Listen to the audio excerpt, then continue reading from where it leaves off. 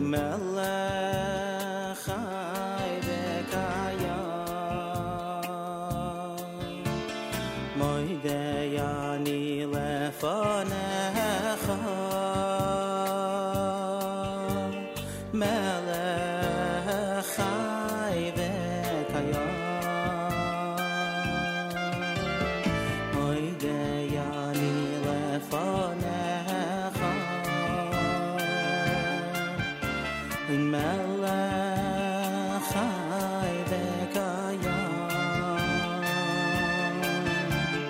moidei ani lefanecha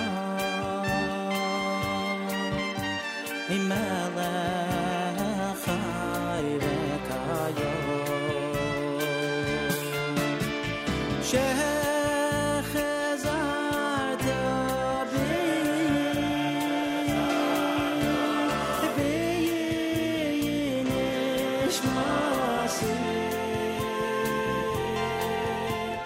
nishmasi b'chema Rabbi emunasecha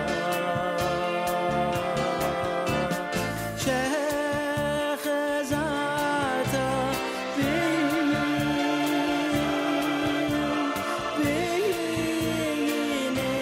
nishmasi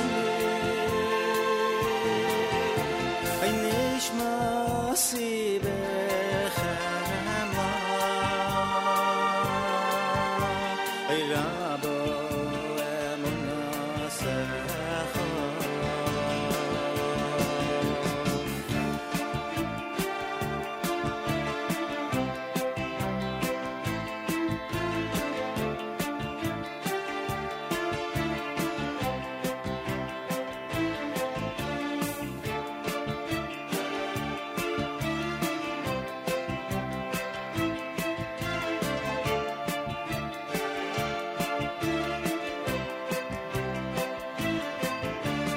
moidei ani lefanecha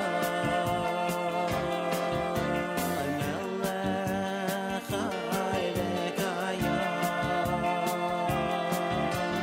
moidei ani lefanecha melech chai v'kayam moidei ani lefanecha melech chai v'kayam moidei ani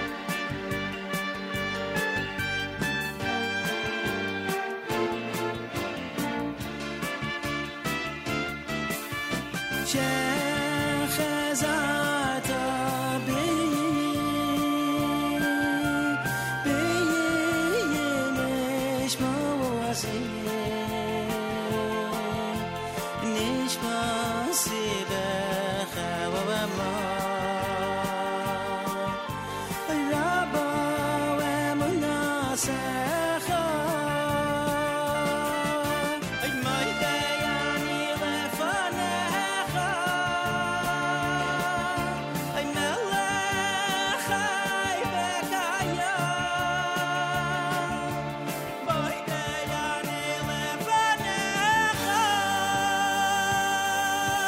melech chai v'kayam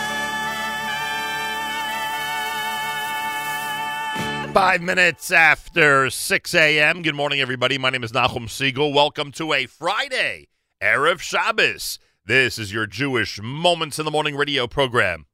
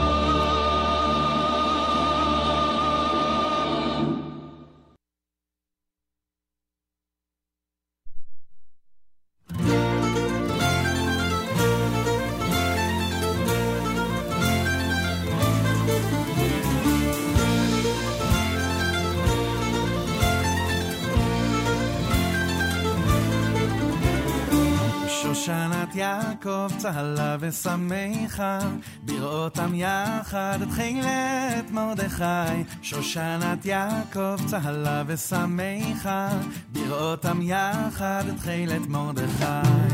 שושנת יעקב צהלה ושמחה, בראותם יחד את חילת מרדכי. שושנת יעקב צהלה ושמחה, בראותם יחד את חילת מרדכי. תשועתם הייתה לנצח, ותקוותם בכל דור ודור. תשועתם הייתה לנצח, ותקוותם בכל דור ודור.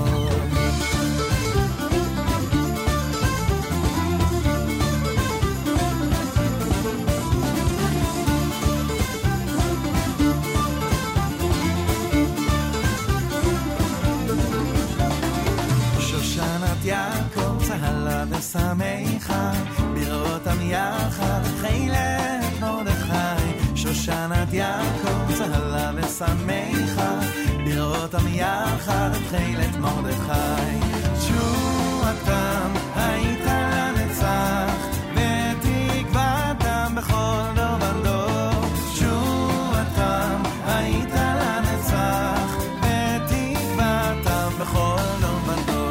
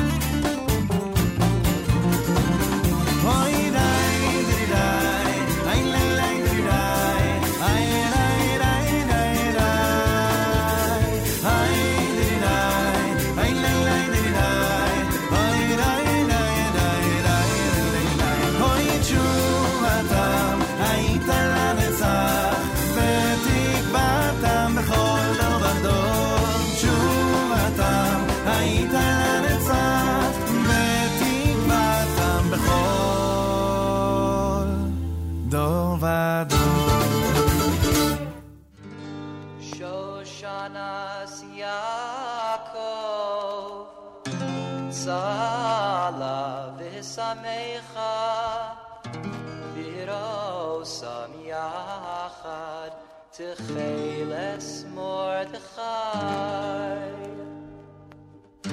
שושנס יעקב צהלה ושמחה בירוסם יחד תחילס מרדכי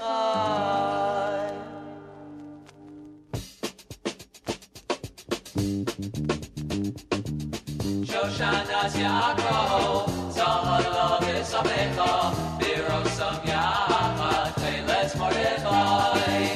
Shoshanas Yaakov, Tzahal v'Samecha, Birosam Yachad, Teiles Mordechai.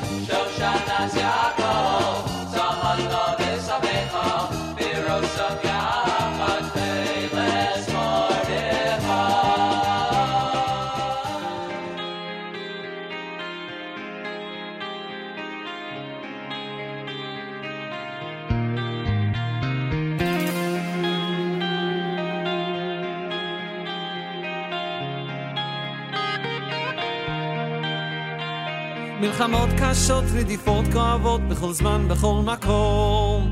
עברנו את פרעה, נעבור גם את זה. עלילות שקרים, צוררים קשים, שרוצים רק להרוס. עברנו את פרעה, נעבור גם את זה. אז נצא כולנו יחד לרחובות העיר, ניקח אוויר ונצעק. אודה השם, אודה לך אבא דואג ואוהב, זה עושה טוב בלב. אודה השם, אודה לך אבא מושלם, נאמן כל הזמן. תודה לך. וכמעט כולם בכל העולם כבר רואים את האמת. עברנו את פרעה, נעבור גם את זה. השנאה תיפול, הקנאה תחתול, ויגידו אז בקול. עברנו את פרעה, נעבור גם את זה. אז נצא כולנו יחד לרחובות העיר, ניקח אוויר ונצעק.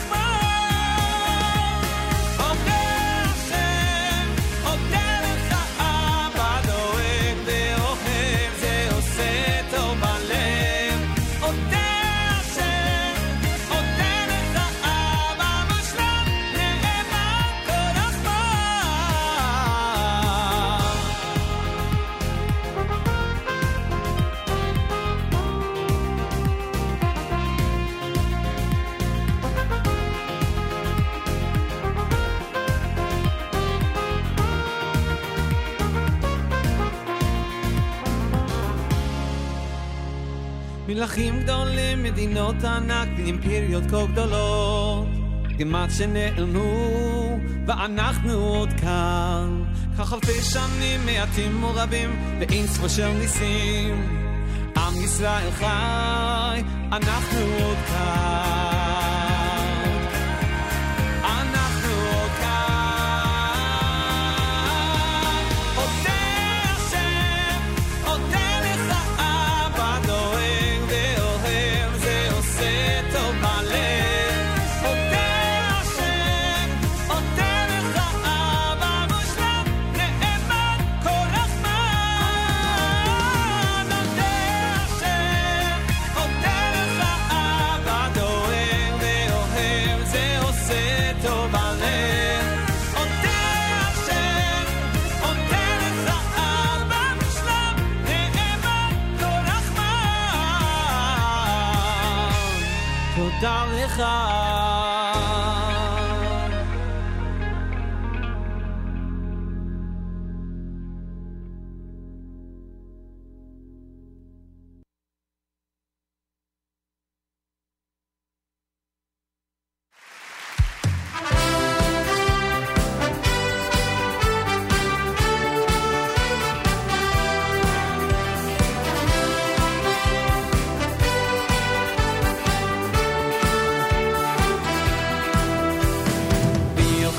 וסובתו וסבתו ובנחתו אס השם אלוהיכו ויאכלתו וסבתו וסבתו ובנחתו אס השם אלוהיכו ויאכלתו וסבתו וסבתו ובנחתו אס השם אלוהיכו ויאכלתו וסבתו וסבתו ובנחתו אס השם אלוהיכו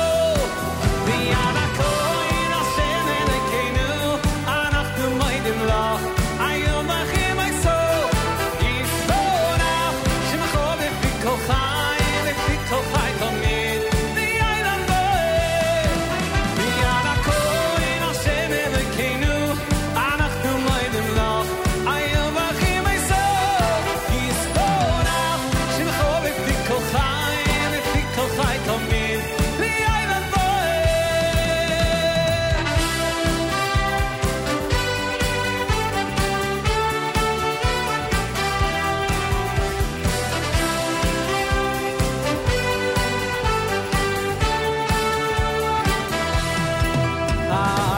ויאכלתו וסובתו וסובתו ובנחתו אס השם אלוהיכו ויאכלתו וסובתו וסובתו ובנחתו אס השם אלוהיכו ויאכלתו וסובתו וסובתו ובנחתו אס השם אלוהיכו ויאכלתו וסובתו וסובתו ובנחתו אס השם אלוהיכו ויענקו השם אלוהיכנו אנחנו מודים לו היום מברכים איסוף יספונך שמחו בפי כל חי תמיד ויין המועד ויענקו השם אלוהיכנו אנחנו מודים לו היום מברכים איסוף יספונך שמחו בפי כל חי תמיד ויין המועד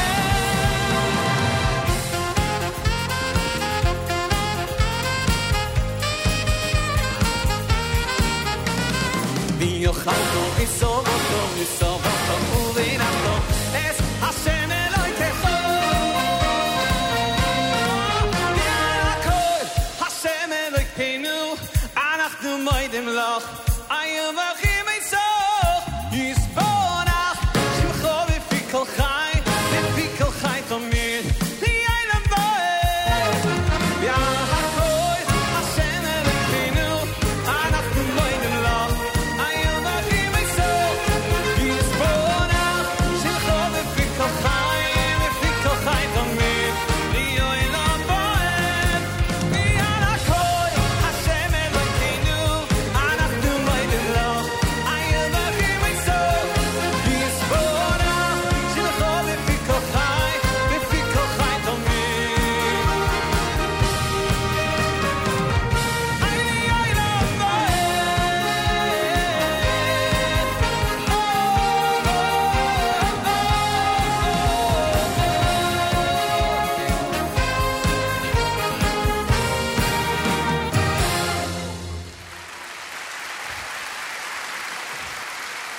Thank you very much.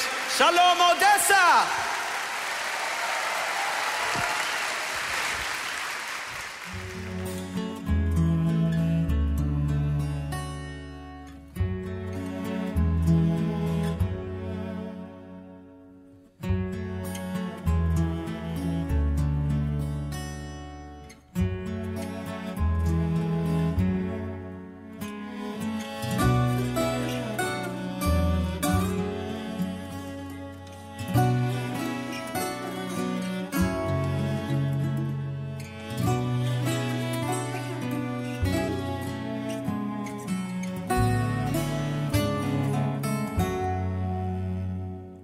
צאתכם לשלום, מלאכי השלום, מלאכי השרת, מלאכי עליון, יוי יוי, מי מלך, מלכי המלכים, הקדוש ברוך הוא, הקדוש ברוך הוא.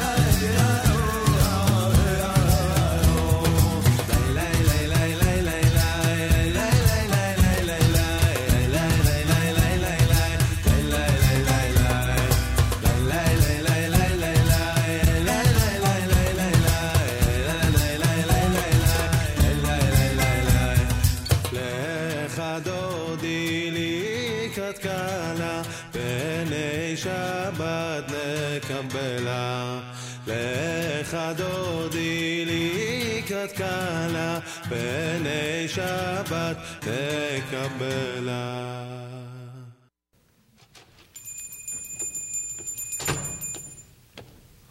What is it? What could I do for you? This is going to sound just utterly ridiculous to you, but I'm moving, you see, and in an old coat in a trunk I found this shoe repair ticket that must be 7 or 8 years old. It's for some shoes I brought in before I went into the Navy, and then I moved away from Brooklyn, and now I found this old ticket. And I know it sounds ridiculous that you would have the shoes after 7 years, but I took a chance. Oh, I get it. You're that fella from Candid Camera. No, sir, honestly. Look, here's the ticket. Let me see it. Are you out of your mind? We haven't even used the numbers in years. Next! No, please, sir. No, it was a long trip here from Baltimore. I know it's ridiculous, but please, take a look in the back. All right. I'll look. I'll be right back. This is very embarrassing. But after all, they don't make shoes like they used to. How can I be foolish enough to think that after 7 years that they would still... Hey, Mr. from Baltimore, Maryland. Yes? You're not gonna believe it. You mean you found my shoes? Was it with half soles, leather heels, and metal tips? Yes, that's right. It'll be ready Tuesday.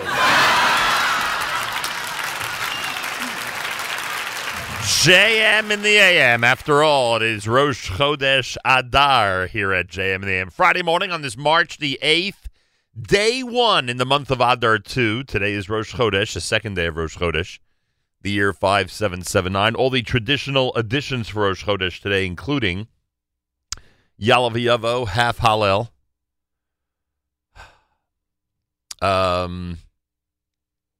Musaf, special Torah reading, Musaf, Baruch Nafshim, whatever your custom calls for in the category of Rosh Chodesh. It's Erev Shabbos Parshas Pekudei, candlelighting at 5:34. This is the last time it's going to be this early for a while because we do change the clock tomorrow night. On Sunday morning, 2 a.m. becomes 3 a.m. We lose an hour of sleep here in the New York, New Jersey area along the eastern seaboard and really, I guess, throughout the United States, right? Maybe a couple of places that don't change the clock. But we go to daylight savings time. 2 a.m. will become 3 a.m. And again, candle lighting will be a lot later next week. By the way, keep in mind, and this is really important to keep in mind regarding our programming this coming Sunday, because I know there are a lot of people in Israel and really around the world that want to hear our broadcast from the Nefesh B'Nefesh mega event. We're going to hit the airwaves at 12 noon Eastern time. That means, for instance, because it's 12 noon Eastern time, it'll be 6 p.m. in Israel instead of 7 p.m. in Israel. So keep that in mind, that for a period of a couple of weeks, until they change the clock in Israel, and I'm getting the exact date right now, it'll be March 29th. So, yeah, literally a period of 3 weeks because, almost, because it's, anyway, because they're changing the clock in Israel on March 29th for a period of just under 3 weeks. There will be a difference of 6 hours between the Eastern time zone and Israel instead of 7. So keep that in mind. So again, 12 noon this coming Sunday when we hit the airwaves, it'll be 6 p.m. in Israel. So keep that in mind. And JM in the AM, which traditionally begins at 6 a.m. Eastern time and usually starts at 1 p.m. Eastern time in Israel, now for the next few weeks will start at 12 noon Eastern time in Israel. So keep all that in mind as we change the clock tomorrow night. We said it's Erev Shabbos Parshas Pekudei with candlelighting time at 5:34, 26 degrees, 57% humidity, winds are northeast at 3 miles per hour.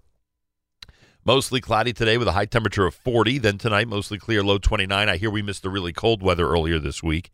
Tomorrow, mostly sunny, a high temperature of 48 degrees. Yerushalayim is at 56.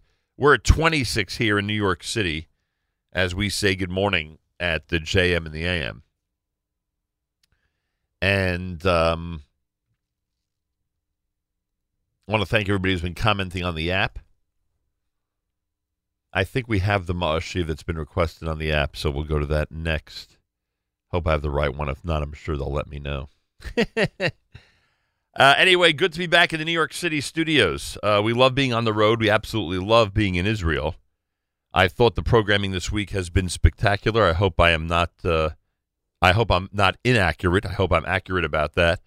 We had some phenomenal shows. I want to thank our friends really all through Israel who were so instrumental in making this such a successful week. I want to thank Koren Publishers. I want to thank Ezer Mitzion. I want to thank Shari Tzedek Medical Center.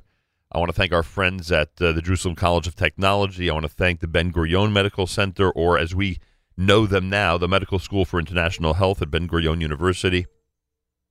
Certainly the Inbal Hotel gets a massive shout-out from us for good reason. What a great stay we had there. And, of course, the biggest shout-out to those responsible for this entire week and so much of a connection between Israel and the diaspora. And that's our friends at Aaron's Casino Farms, where I will be later today. I don't know how one can possibly go into Shabbos without stopping by Aaron's Casino Farms for everything you need. How is it possible? Explain it to me. NSN on the road in Israel is sponsored by Aaron's Casino Farms. Make sure to take Aaron's Casino Farms on the road with you this Pesach for all your Pesach needs. And again, I'm really thrilled that we pulled off such an amazing week in the Holy Land. It was just phenomenal. And again, thanks to the Inbal for being our home base. It was just a wonderful experience, and the new rooms are incredible. The new rooms are really something. And if you're going to the Inbal, although I'll tell you something, it's really two great experiences. Seriously, if you have the quote unquote old rooms of the Inbal, you're in great shape. They really are phenomenal. We've stayed there a million times, and the new ones are great, and they're more spacious.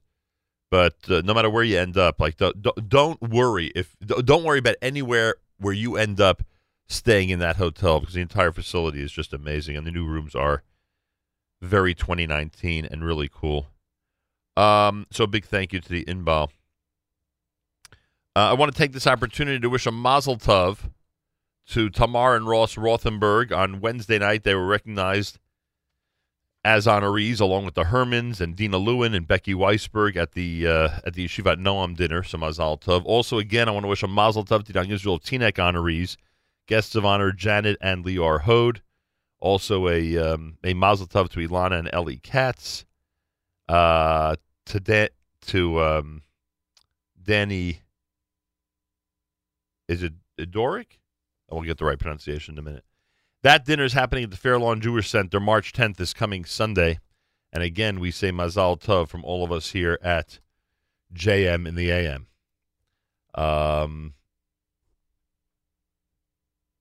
Danny Doria, the Gratitude Award endowed by the Hode family. Mazal Tov, congratulations to Danny from all of us here at JM in the AM. And don't forget that Sunday is the mega event. You can meet Aliyah-minded people, learn about Aliyah resources, explore opportunities in Israel.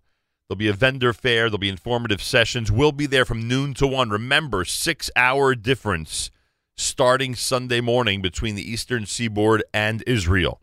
We'll be there from noon Eastern time until 2 o'clock. Noon till 2. Did I say noon till 1? Noon till 2 o'clock. If you haven't registered yet for Sunday's mega event for Nefesh B'Nefesh, nbn.org/mega. Again, that's nbn.org/mega. And as we said earlier, a special thank you to Aaron's Casino Farms for sponsoring our NSN on the road in Israel this week.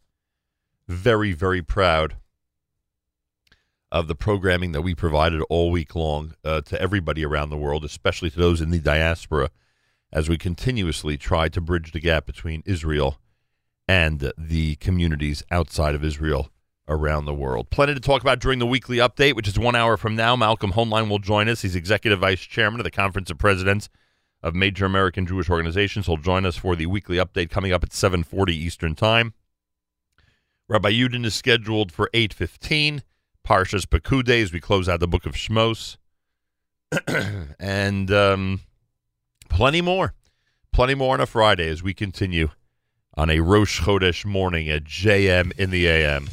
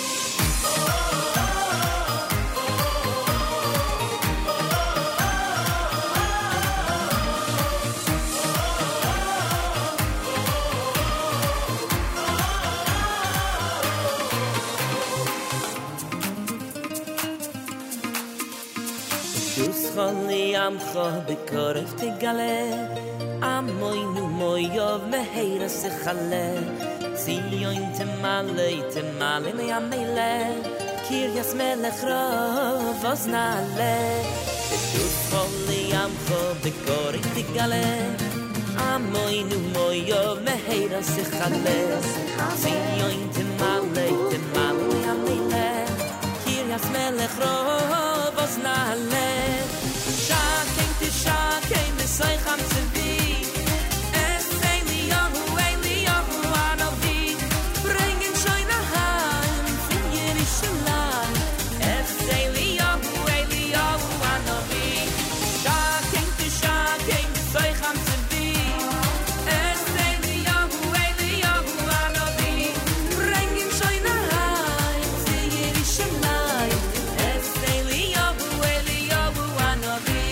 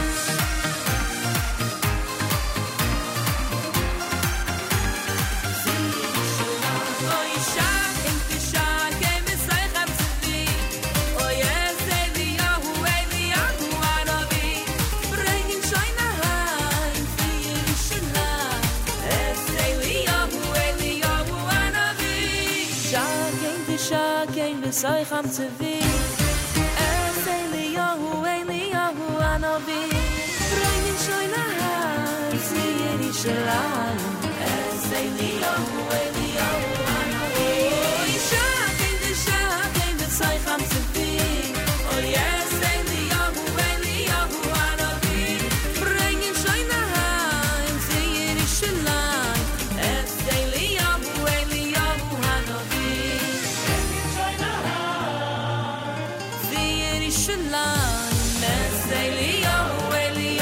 Anovi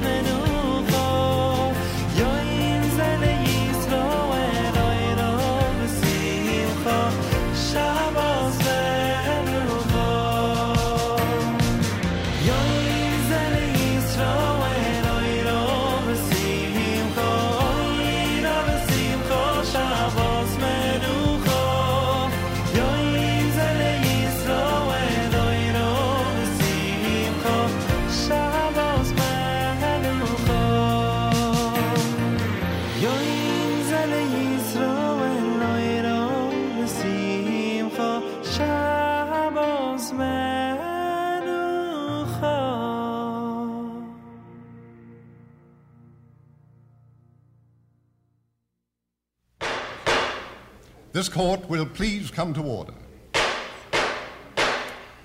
Mr. Rabinowitz, you are the foreman of the jury. Have you reached a verdict? Judge, Your Honor, we have been listening to the facts in this case for 6 weeks, and it has been a wonderful experience for us all. We, the jury, would like to thank you for the way you have conducted this case. Thank you, Mr. Rabinowitz. But the verdict, please. Certainly, Your Honor. We, the jury, Mr. Cohen, Mr. Fine, Mr. Landsberg, the lovely Mrs. Berkowitz. Thank you, Mr. Rabinowitz. You're welcome. Mr. Rabinowitz, the verdict. Coming, Your Honor.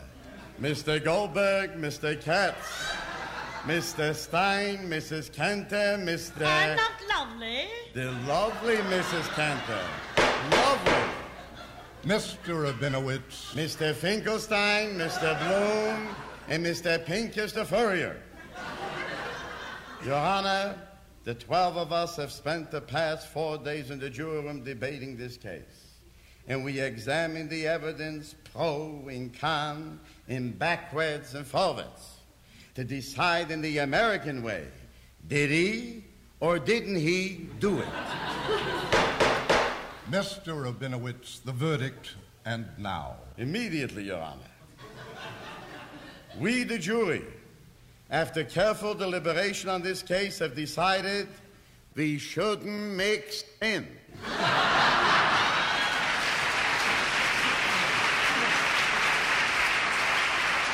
Yep, it's Rosh Chodesh Adar here at JM in the AM on a Friday morning. Yom Zeh was done by Eitan Freilich, by the way. Before that, you heard Dov Levine and Sapru from the Hallel All-Star album. Peduscha, brand new Baruch Levine. MBD, Mordechai Ben David's Mo'ashiv, again off the Hallel All-Star album. Friday morning on this March 8th, the first day of Adar 2. It's Rosh Chodesh morning. It's the second day of Rosh Chodesh on this Erev Shabbos Parshas Pekudei. We'll close out the book of Shmos this Shabbos.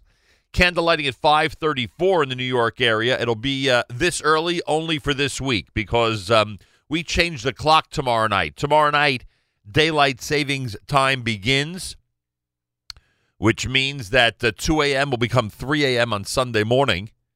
And that means that for a period of almost 3 weeks, it'll be a 6-hour difference between the eastern seaboard of the United States and Israel. Which means when we broadcast from the mega event this coming Sunday, it'll be 12 noon Eastern time, which means in Israel, it'll be 6 p.m. All right, so keep that in mind. For a period of almost 3 weeks, it'll be a 6-hour difference between the Eastern time zone and the state of Israel. We are jumping ahead to daylight, or springing ahead, as they say.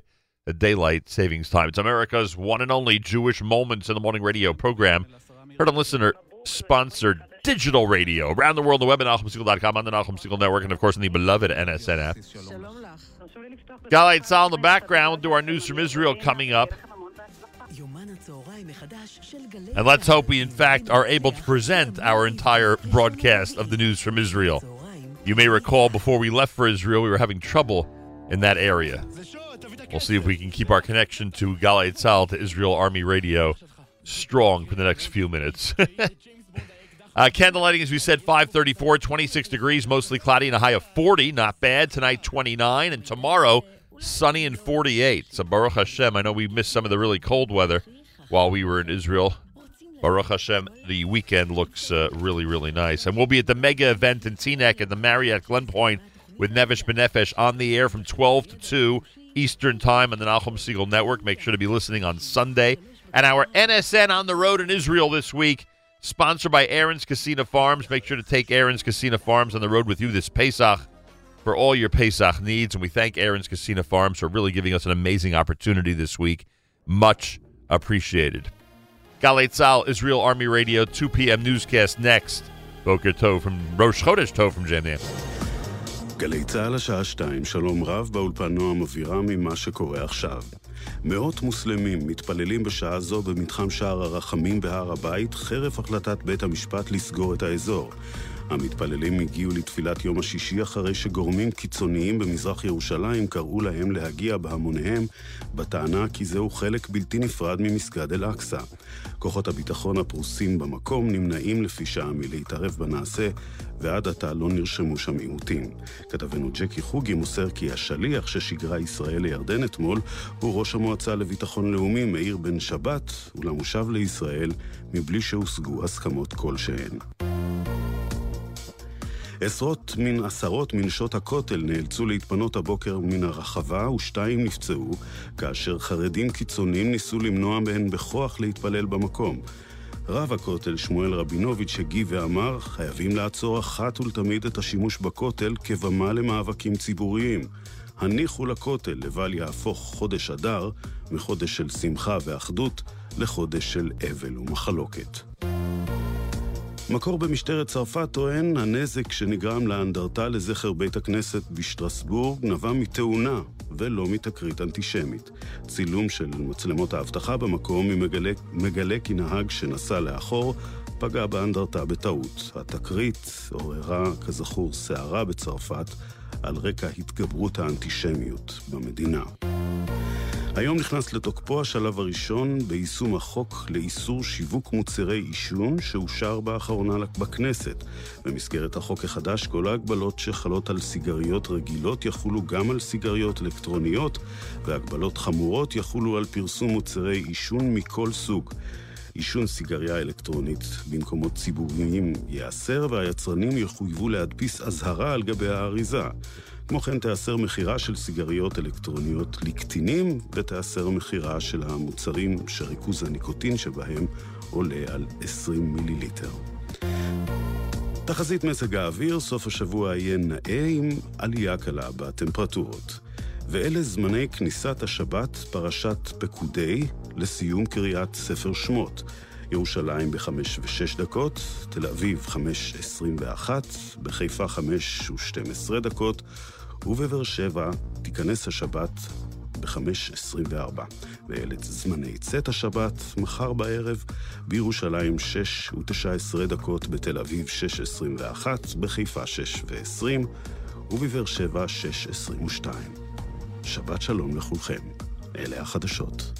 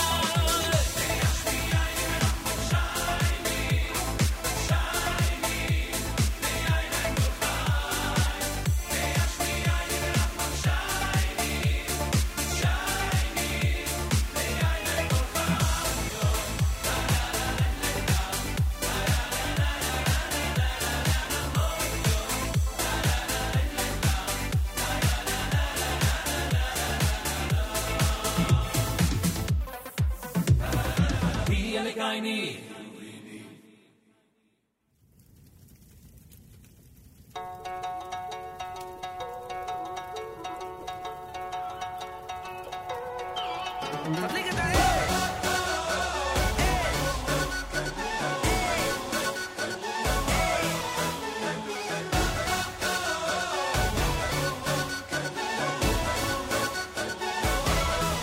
יש אנשים שלא מרגישים את הלהבה אשר בוערת מבפנים, היא בתוך הנשמה מהירה וחמה. יש אנשים המחפשים את האורות במקומות הרחוקים, את הניצוץ התמידי שבכל יהודי. זה הסוף מלבדו אינו, אז ניתן יד ביד ונחקור. Time to light the fire now. תדליק את האש, תגיד לי אם יש, נאיר את הלילה, הלילה כולו. תדליק את האש, תגיד לי אם יש, נשיר עד הבוקר, הבוקר יבוא. תדליק את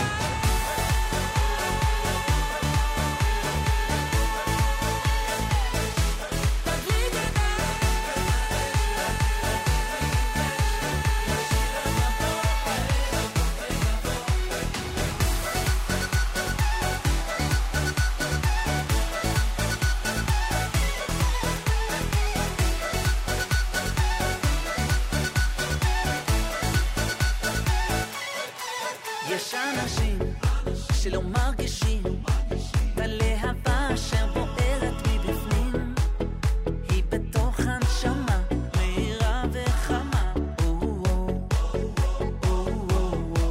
יש אנשים המחפשים את האורות במקומות הרחוקים, את הניצוץ התמידי שבכל יהודי.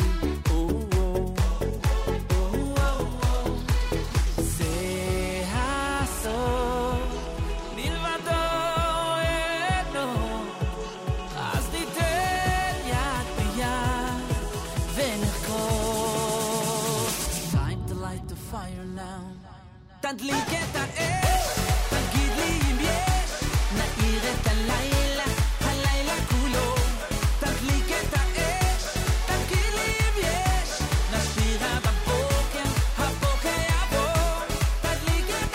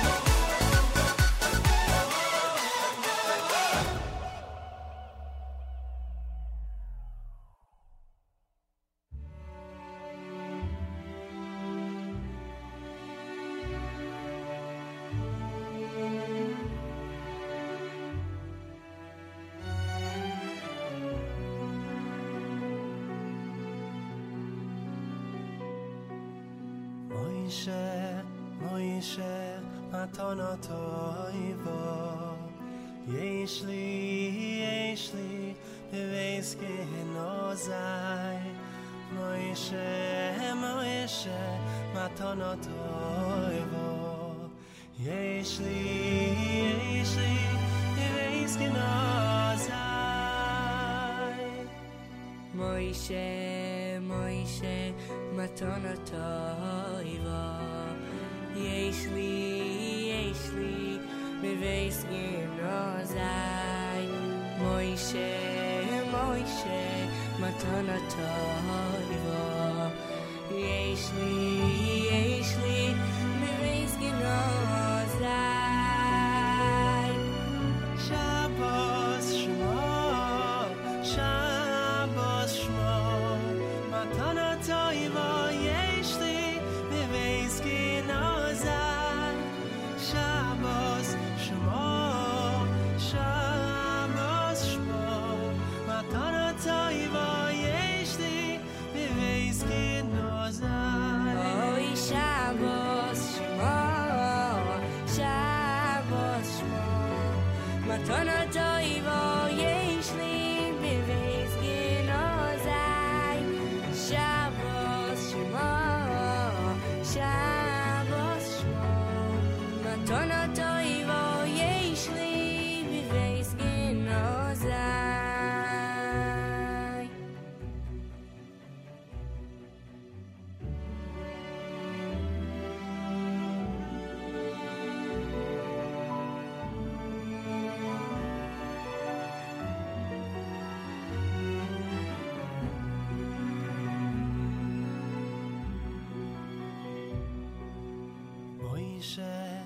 Moishe matana toivo yesh li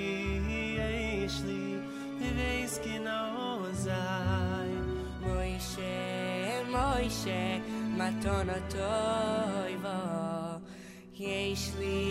yesh li beveis genozai Oy Shabbos Shmo Shabbos Shmo matana toivo yesh li beveis genozai Shabbos Shmo Shabbos Shmo matana toivo yesh li beveis genozai Oy Shabbos Shmo Shabbos Shmo matana toivo yesh li beveis genozai Shabbos Shmo Shabbos Shmo matana toivo yesh li beveis genozai beveis genozai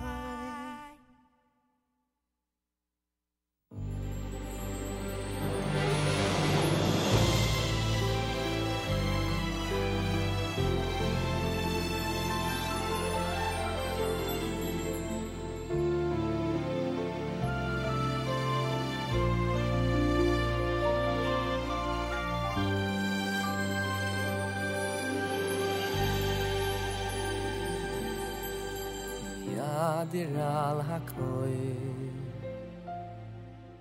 mi baruch al hakoy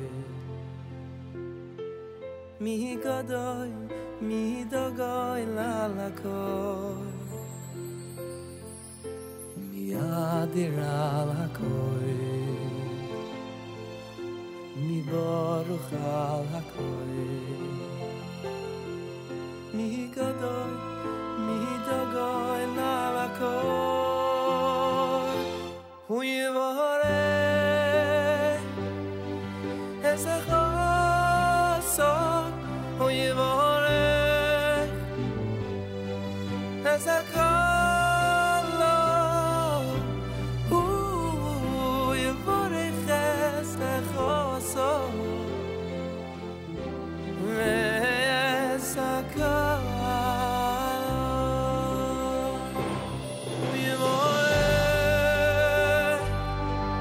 esa chasson hu yevore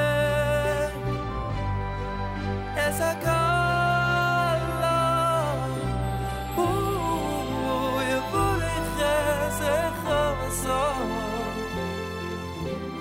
esa kala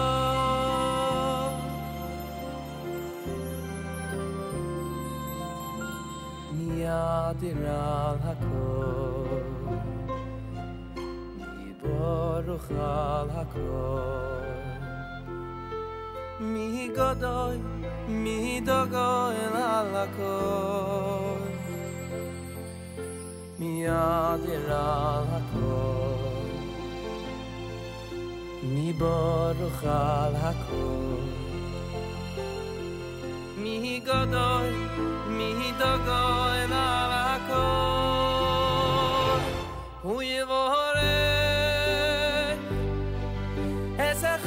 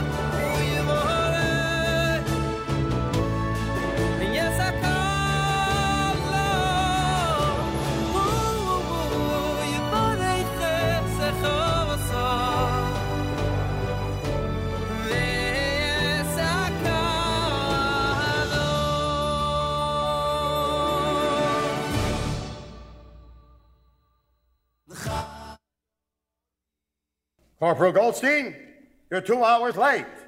2 hours. You better have a good excuse.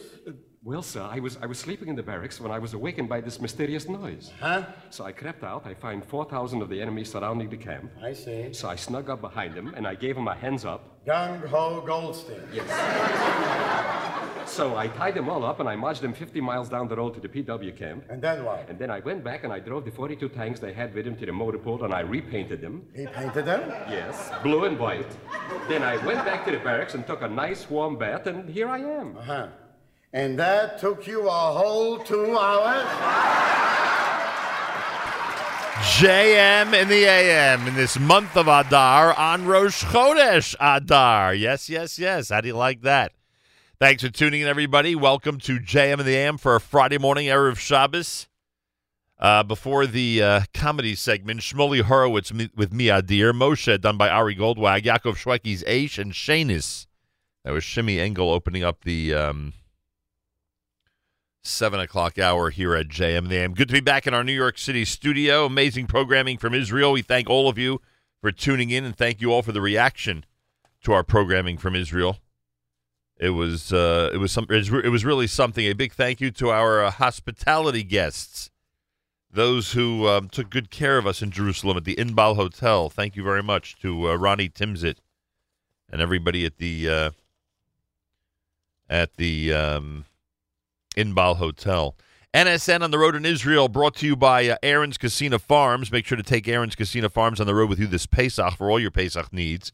And a big thank you to our friends at Koren Publishers and Ezer Mitzion, Shari Tzedek Medical Center, Jerusalem College of Technology, Medical School for International Health at Ben-Gurion University, the Inbal we mentioned, everybody who had a role in our fabulous programming this week. Much appreciated, to say the least. Was really something. Good to be back here in our studio. We'll have a full conversation about the things going on in the Jewish world with Malcolm Hoenlein, who's going to join us less than 20 minutes from now. He's Executive Vice Chairman of the Conference of Presidents of Major American Jewish Organizations. We'll speak with him coming up here at JM in the AM. Rabbi Yudin, of course, on Parshas Pekudei as we close out the book of Shmos. That's coming up at 8:15. And a reminder, we change the clock tomorrow. 2 a.m. becomes 3 a.m. We go to daylight saving time, and it's going to be a 6-hour difference for the period of about 3 weeks. It'll be a 6-hour difference between the eastern seaboard of the United States and the state of Israel. So when we broadcast this coming Sunday from the Nefesh B'Nefesh mega event in New Jersey, we'll start at 12 noon Eastern time. In Israel, it'll be 6 p.m. Israel time. Okay, 6-hour difference coming up for the next 3 weeks once we change the clock early Sunday morning. So keep that in mind. It's a Rosh Chodesh morning here at JM and the AM. All the traditional additions for Rosh Chodesh, including Yalav Yavo and Half Hallel and special Torah reading and Musaf and Baruch Nafshi, whatever your custom calls for on a Rosh Chodesh day. Mazal Tov going out to Janet and Lior Hod, Ilana and Eli Katz, all the honorees of the Young Israel Teaneck dinner, which is happening this coming Sunday night. We say Mazal Tov to the honorees from all of us here at JM and the AM. Also, Mazel Tov to Tamar and Ross Rothenberg. They were recognized along with the Hermans and Dina Lewin and Becky Weisberg this past Wednesday night at the Yeshivat Noam dinner. So we say Mazal Tov to them from all of us here at JM and the AM. And a reminder, this coming Sunday we broadcast from the Nefesh B'Nefesh mega event. It's happening at the Glen Point Marriott in Teaneck, New Jersey, beginning at 10 a.m. Please register nbn.org.il. Excuse me, nbn.org/mega. nbn.org/mega to meet Aliyah-minded people, to learn about Aliyah resources, to explore opportunities in Israel. nbn.org/mega. We will broadcast from there starting at 12 noon Eastern time this coming Sunday, 12 noon Eastern time at 6 p.m. in Israel, right? Because we changed the clock tomorrow. Our Sunday. So we start at 12 noon Eastern time. We go until 2 p.m. Eastern time, live from the Nefesh B'Nefesh mega event. Again, it's happening in Teaneck, New Jersey this year. We hope to see you on Sunday. More coming up. It's Friday at JM in the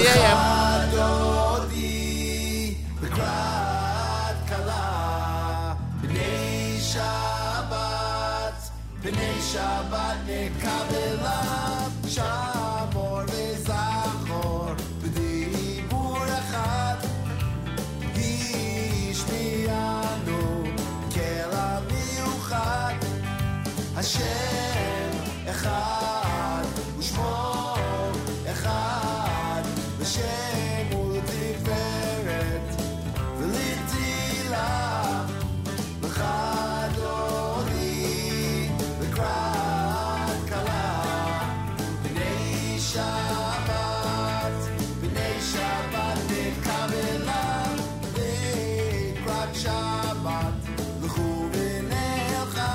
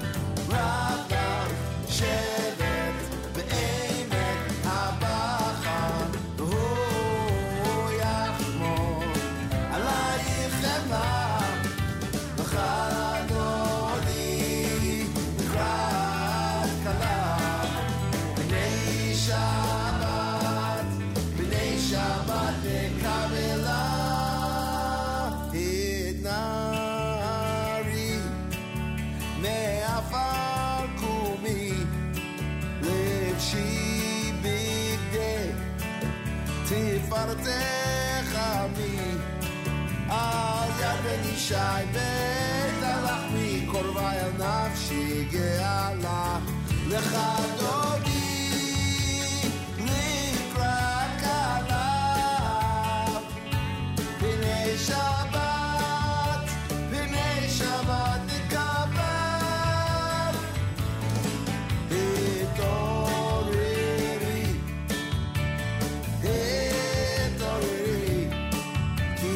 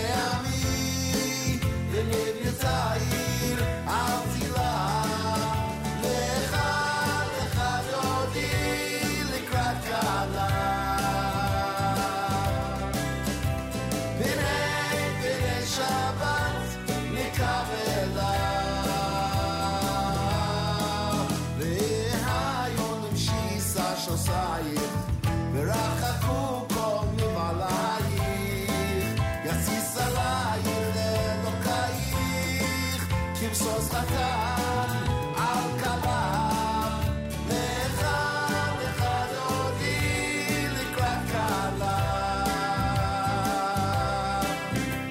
פני פני שבת נקבלה שמות תפרוצי ואת השם תריצי על יהדיש בן פרצי ונשמחה ונגילה לך לך דודי לקראת כלה פני שבת נקבלה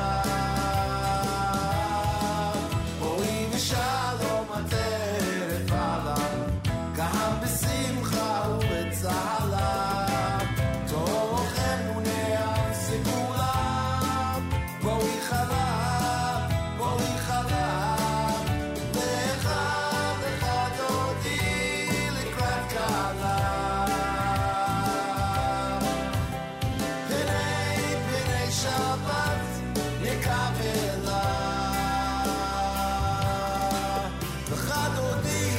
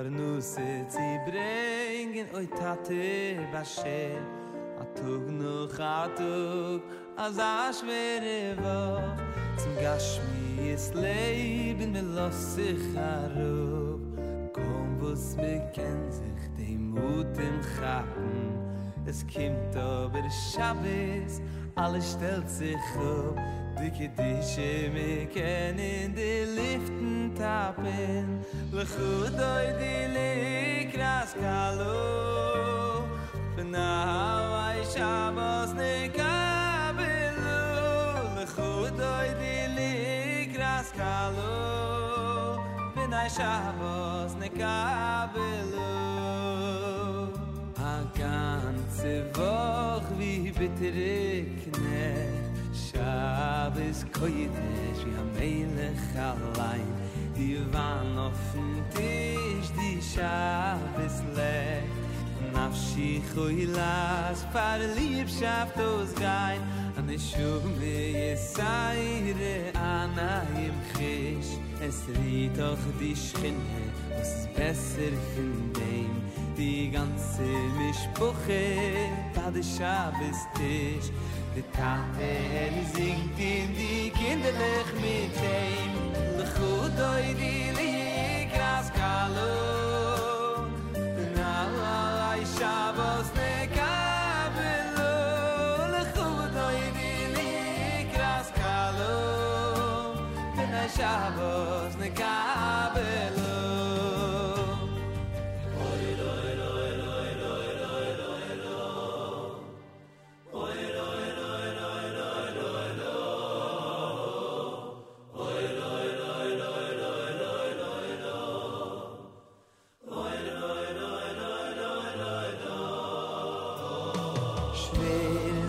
Scheiden mit dem letzten Blick Lächtige Shabbos an himmlischen Schein Mit Gagiem ich war Wenn kimmst die Zerrig dann von dem noch amol Mekabel zu sein Lechudoy di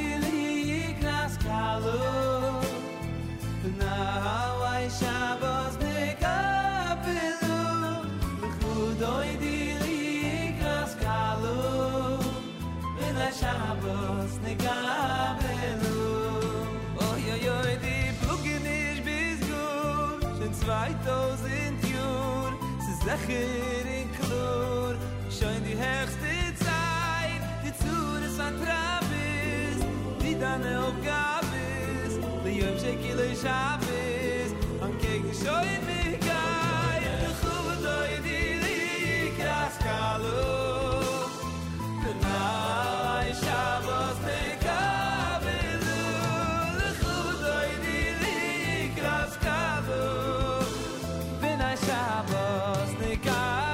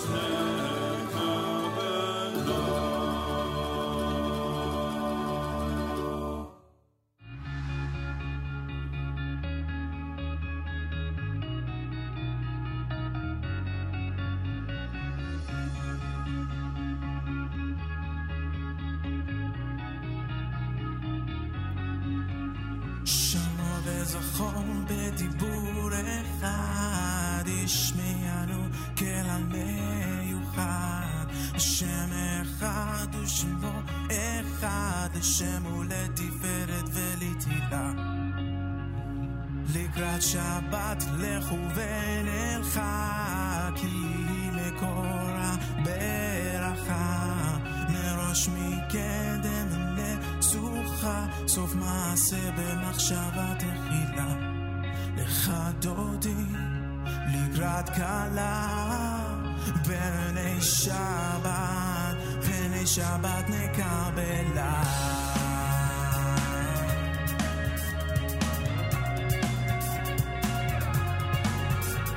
יקש מלכי למלוכה, קומיצי מתוך ההפכה. רב לך שבט במקבלך, והוא יחמול עלייך חמלה. התנערי מעפר קומי, לבשי בגדי תפארתך עמי. על יד בן ישי בית הלחמי, קורבה אל נפשי גאלה. לך דודי לקראת קלה, בני שבת נקבלה. לך דודי לקראת קלה, בני שבת נקבלה.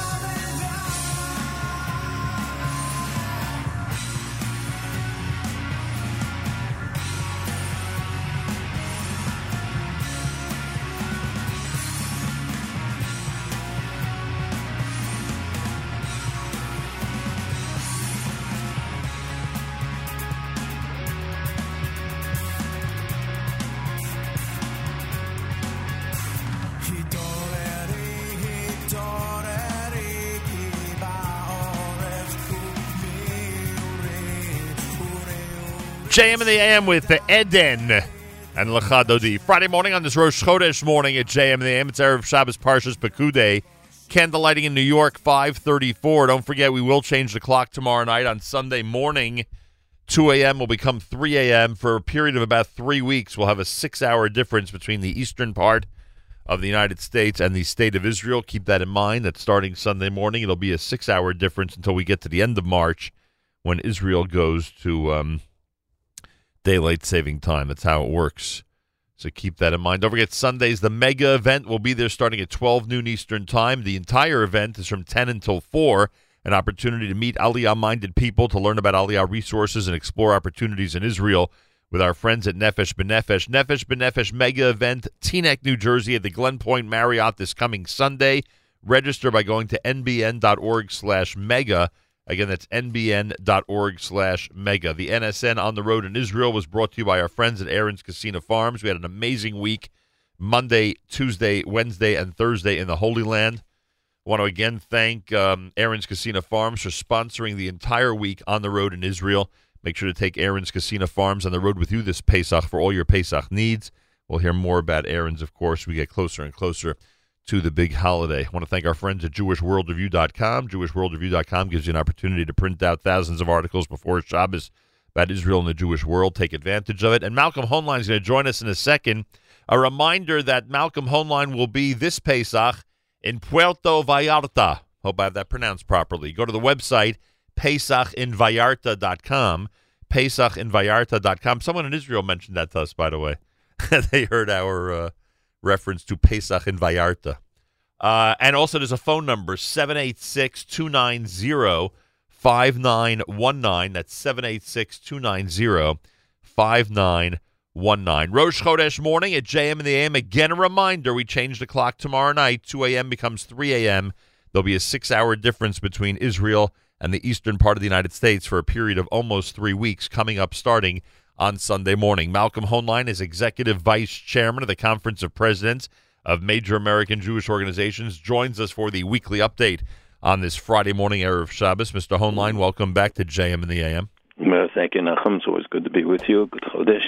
Good Chodesh. Well, I'll tell you that two things I learned in Israel. Number one, and you always reference the cab drivers, when you speak to the local people in Israel, I don't think I have seen a more confused electorate before any election like I'm seeing now. So that was the first thing, because very often you'll have people, especially a month before the election, with definitive views about who they're voting for.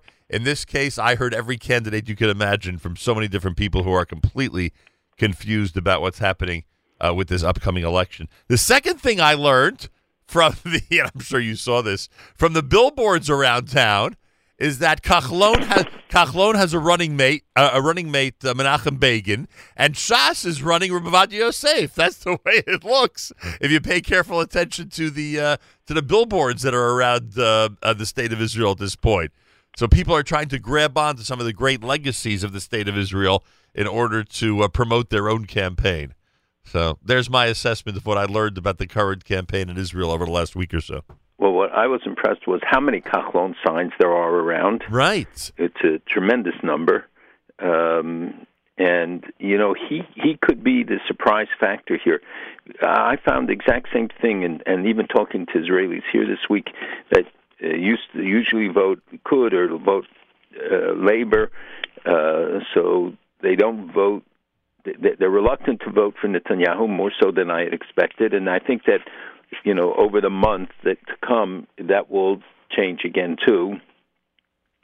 But a number of them said that they would vote Hoenlein because they didn't like the other alternatives. Bennett could be a beneficiary, and the United Party with Bayit Yehudi and Otzma and the others together are polling, I think somebody told me, is 7 to 9 seats, depending on which poll you look at. But I do believe people are undecided, and there's a lot of flux. I think that people are going to wait to see when Gantz really outlines policies. He has not done so till now, and I think they will try to avoid it as long as necessary, because he this way is the alternative. Right. And I don't know that Lapid inspires that many people to switch to the party as much as I think Gantz as a new face is an attraction. So I believe it's very much up in the air, but people tend to settle back to their traditional voting patterns once they get into the polling booth. I'm looking at some of the because the Jerusalem Post has a great comprehensive look at the whole situation at the moment, and two of the parties you just mentioned, both Bennett's and Hoenlein's, are really polling anywhere between 4 and 7 seats, not a lot.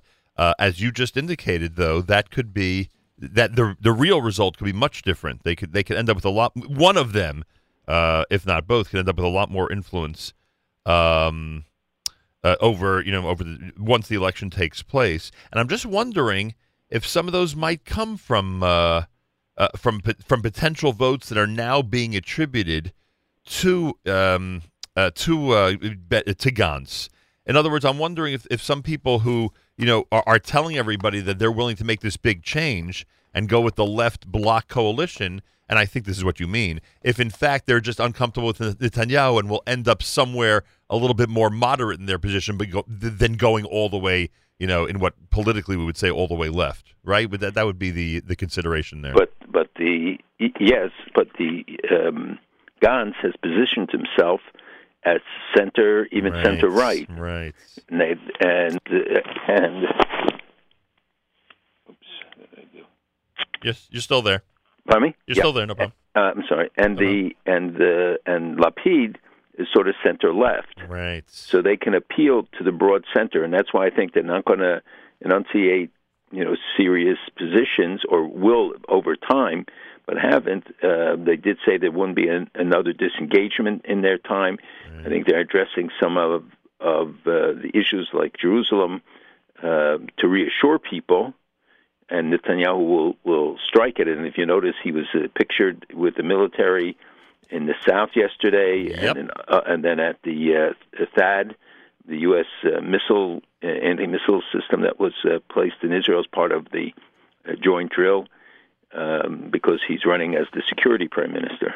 As usual. And we talked about doubling down on that whole thing, and there's no question the way his campaign really revved up this week that he's completely on that bandwagon in trying to prove to everybody that the state of Israel and its citizens are only safe if they have Netanyahu as a leader. He continues to play that card, and like we say, he's doubling down on it. This French law that that one of the members of the Likud was trying to introduce, that minor violations and infractions cannot, that a sitting prime minister would be safe from indictment or further legal action when minor violations have taken place. It does not look like that law is going to be is going to get anywhere in the Israeli system, correct? And that if he's looking for an out from these pending indictments, it's not going to happen. He's not going to get out from it. Public opinion, I think, is much too strong. If the system itself would allow for it, which it doesn't. What is interesting is that a minister, if he's indicted, has to step down. A prime minister does not. And for the first time, I was told the reasoning behind that a minister, if he's found innocent later on, can go back then be reappointed as a minister, right? Or go back to his previous position. A prime minister, once he steps down, can't go back. And, certainly not until much time passes, whatever. But you can't revert back as a minister could and be reappointed by the prime minister and just assume their position again. So that's the reason why the prime minister doesn't have to stand down like a minister does. Right. All right. Look, this thing is interesting, and as we know now, we're 4 weeks away, and who knows? Who knows what's going to happen, and who knows once the election, in fact, is over, how they're going to proceed in terms of forming a government, etc. I heard a lot. I did hear a lot in Israel this week of it really makes no difference who's in charge, and once a country gets to that point, that that essentially you don't know who to trust anymore, the right or the left. Then you wonder about the skepticism that people have toward the leaders in Israel at this point. But I think in that instance, he benefits that people will go with what they know, than take a chance on something they don't know, if that's in fact where they're at. Right, if that's the attitude. Boy, this is going to be fascinating. But again, every election in Israel is. But with the challenges that Israel faces, both in the south, and we see on the Harabait now over the Shar Achmim, over the Golden Gate incident, and today big demonstrations scheduled, and that the situation there is very tense, and it's Jordan that is in fact pushing that card very hard. And this entrance was closed for a long time. Now we saw them putting down the rugs, which makes it a mosque. Essentially, once a roof goes over it, then it's declared officially a mosque, and they can't do anything. And this is already the sixth mosque on top of Harabait on the Temple Mount. In 1967, when Israel came in, I think there was only one. And but you see how tense it is and how quickly it can flare up. And the PA is going through its own metamorphosis, and they've picked a new candidate for prime minister who's going to be in the elections that are coming up, and it's a guy that is very committed to Abbas, obviously, and he's not giving any leeway. But you see that they are continuing to pay the terrorists, even if they don't pay their own government employees, they are paying the terrorists their stipends that he's doing it, when he knows the Taylor Force law, the laws in Israel, and saying that he's not going to take any money from Israel because they deducted some of the money for they try to push this agenda at the recent meeting of the Arab parliaments, which took place in Amman, and the UAE, Egypt, and I think Saudi Arabia all voted against a clause that was critical to stop the normalization with Israel. And so it went down to defeat. But the instigation of it and the, pressing this agenda. So, there's a lot of tense points, and that, too, will affect the outcome of an election. Let's go back for a second, though. You mentioned the building. This Bab al-Rama was what? Was it an empty building? Was it? It's not a building. It's an actual shar. It's one of the gates, and it was sealed because it was Muslim Brotherhood or Hamas had dominated it so many years and used it as a headquarters. Inside there is a building. I mean, there's an area there, right? And but the rugs were being put outside. You know, there's I think a portal over it, but it's open, and they've expanded it into a much bigger area, and putting rugs down. So because the Muslims obviously pray on rugs, but the law is that once a roof goes over it, then it's recognized as a mosque. So that's why the police made them lift up the rugs, even though nobody explained this in the media. You know, and because once it's declared, then that's the way it stays forever. Okay, and once it is a mosque, then the Waqf has authority over that specific building? That's right. But doesn't the Waqf have authority over the Temple Mount? Or I'm mistaken, and in reality, Israel officially has security authority over the Temple Mount, and the police have authority. The Waqf asserts itself and is being much more assertive now. Right. And as I said, Jordan has played a role in right. So for argument's sake, if in fact the prayer card, let's use that for a second, has gotten the Waqf to have, I don't know, authority over 30, 40, 50%, I have zero idea what it really is, over Har HaBayit, now this episode is their attempt to just grab more. Simple as that. And grab more of the Temple Mount. And there's an interesting note there. When you look at the pictures, you'll see there's like areas of dirt, squares. This is also material that was taken when Arafat built the mosque and destroyed huge amounts. And, you know, the sifting project is based on that, where they took hundreds of tons of debris. You saw this up close and personal.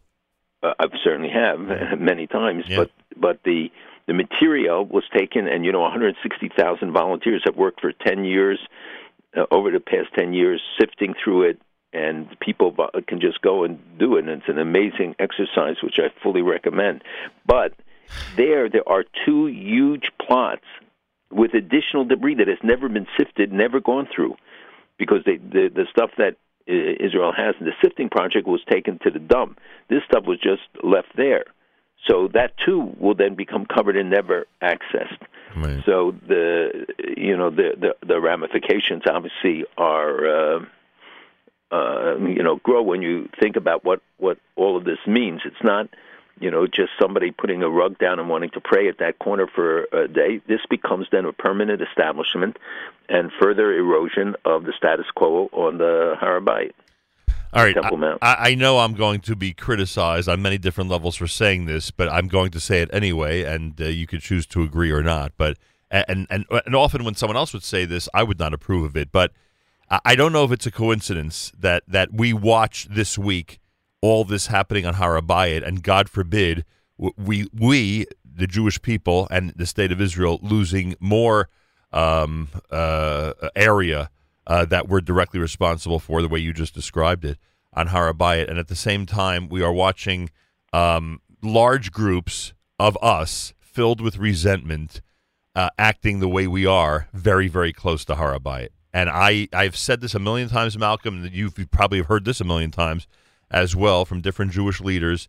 We are not nearly as concerned about the way we behave toward each other during times of turmoil and trouble the way we are concerned about how we behave toward each other during times of peace and prosperity.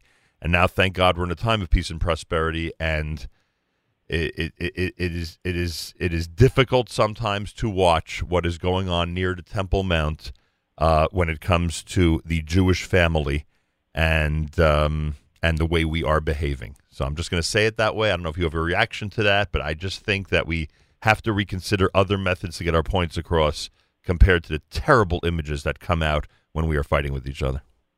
Well, that's certainly true.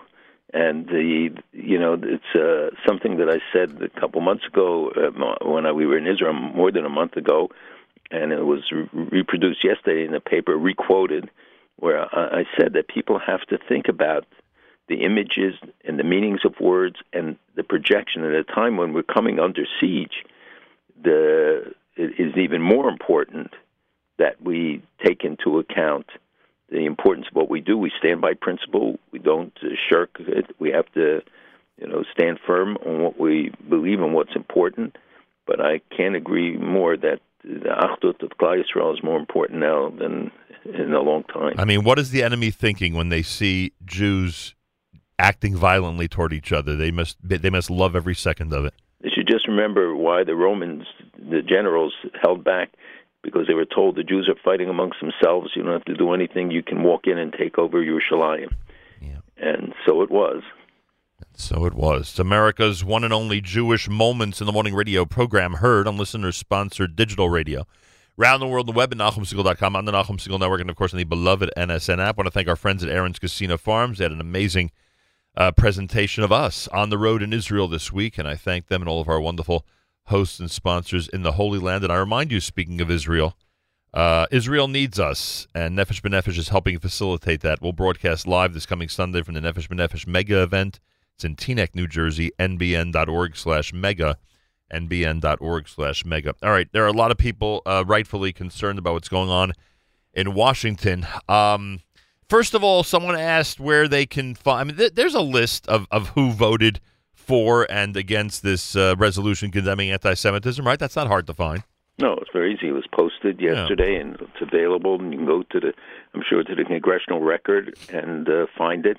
But people should not jump to the conclusion that people who voted against it, I think there were 23 votes against it, who were Republicans, but most voted against it because they felt the resolution was too weak, that they had wanted to see a separate resolution on anti-Semitism, did not support this compromise measure, which incorporates all the isms, every possible ism and form of bigotry. I think diminishing the specific impact, which was a response to the remarks that Omar has made many times, and there was originally to be just a condemnation of her, and then her name being removed, and just a condemnation, but specifically about anti-Semitism, and then they further watered it down. And if you listen to the remarkable words of people like Ted Deutsch, Elliot Engel, Josh Gottheimer, I think, Lee Zeldin,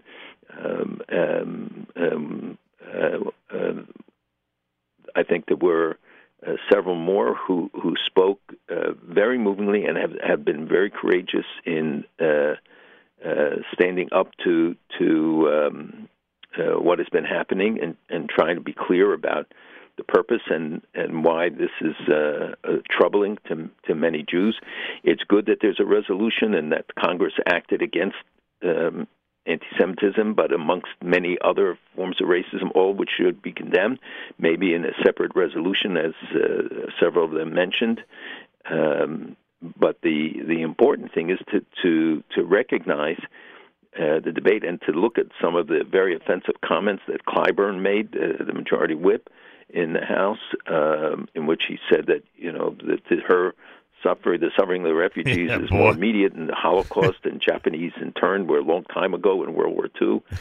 He remembered that the refugees, it was 1948. That wasn't any much longer than the Holocaust, and that the refugees are still alive. They weren't killed.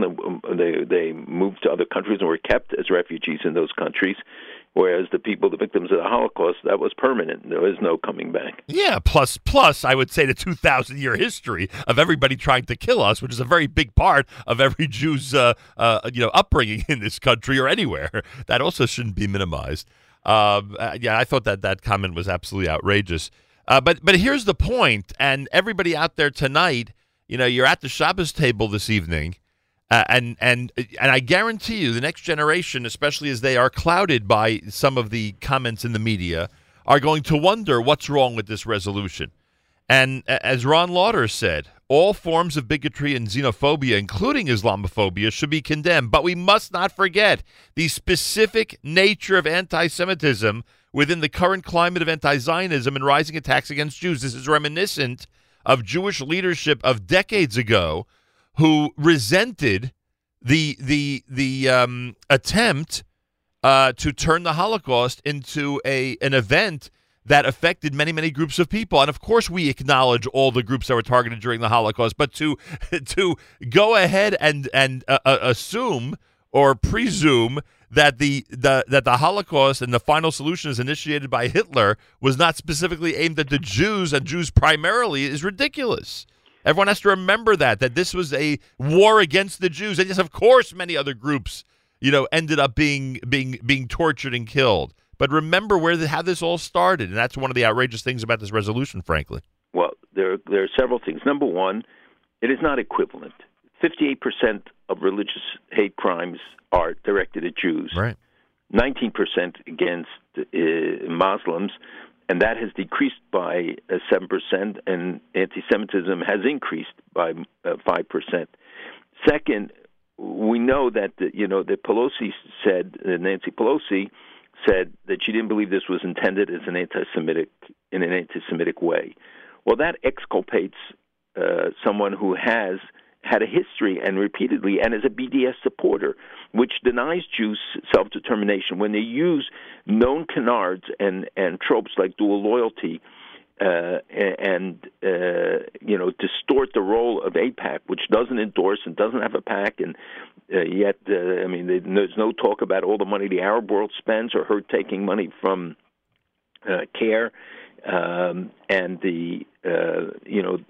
when you try to create this kind of omnibus bill, which, again, we want to condemn any kind of hatred, any kind of bigotry that is manifest should be addressed.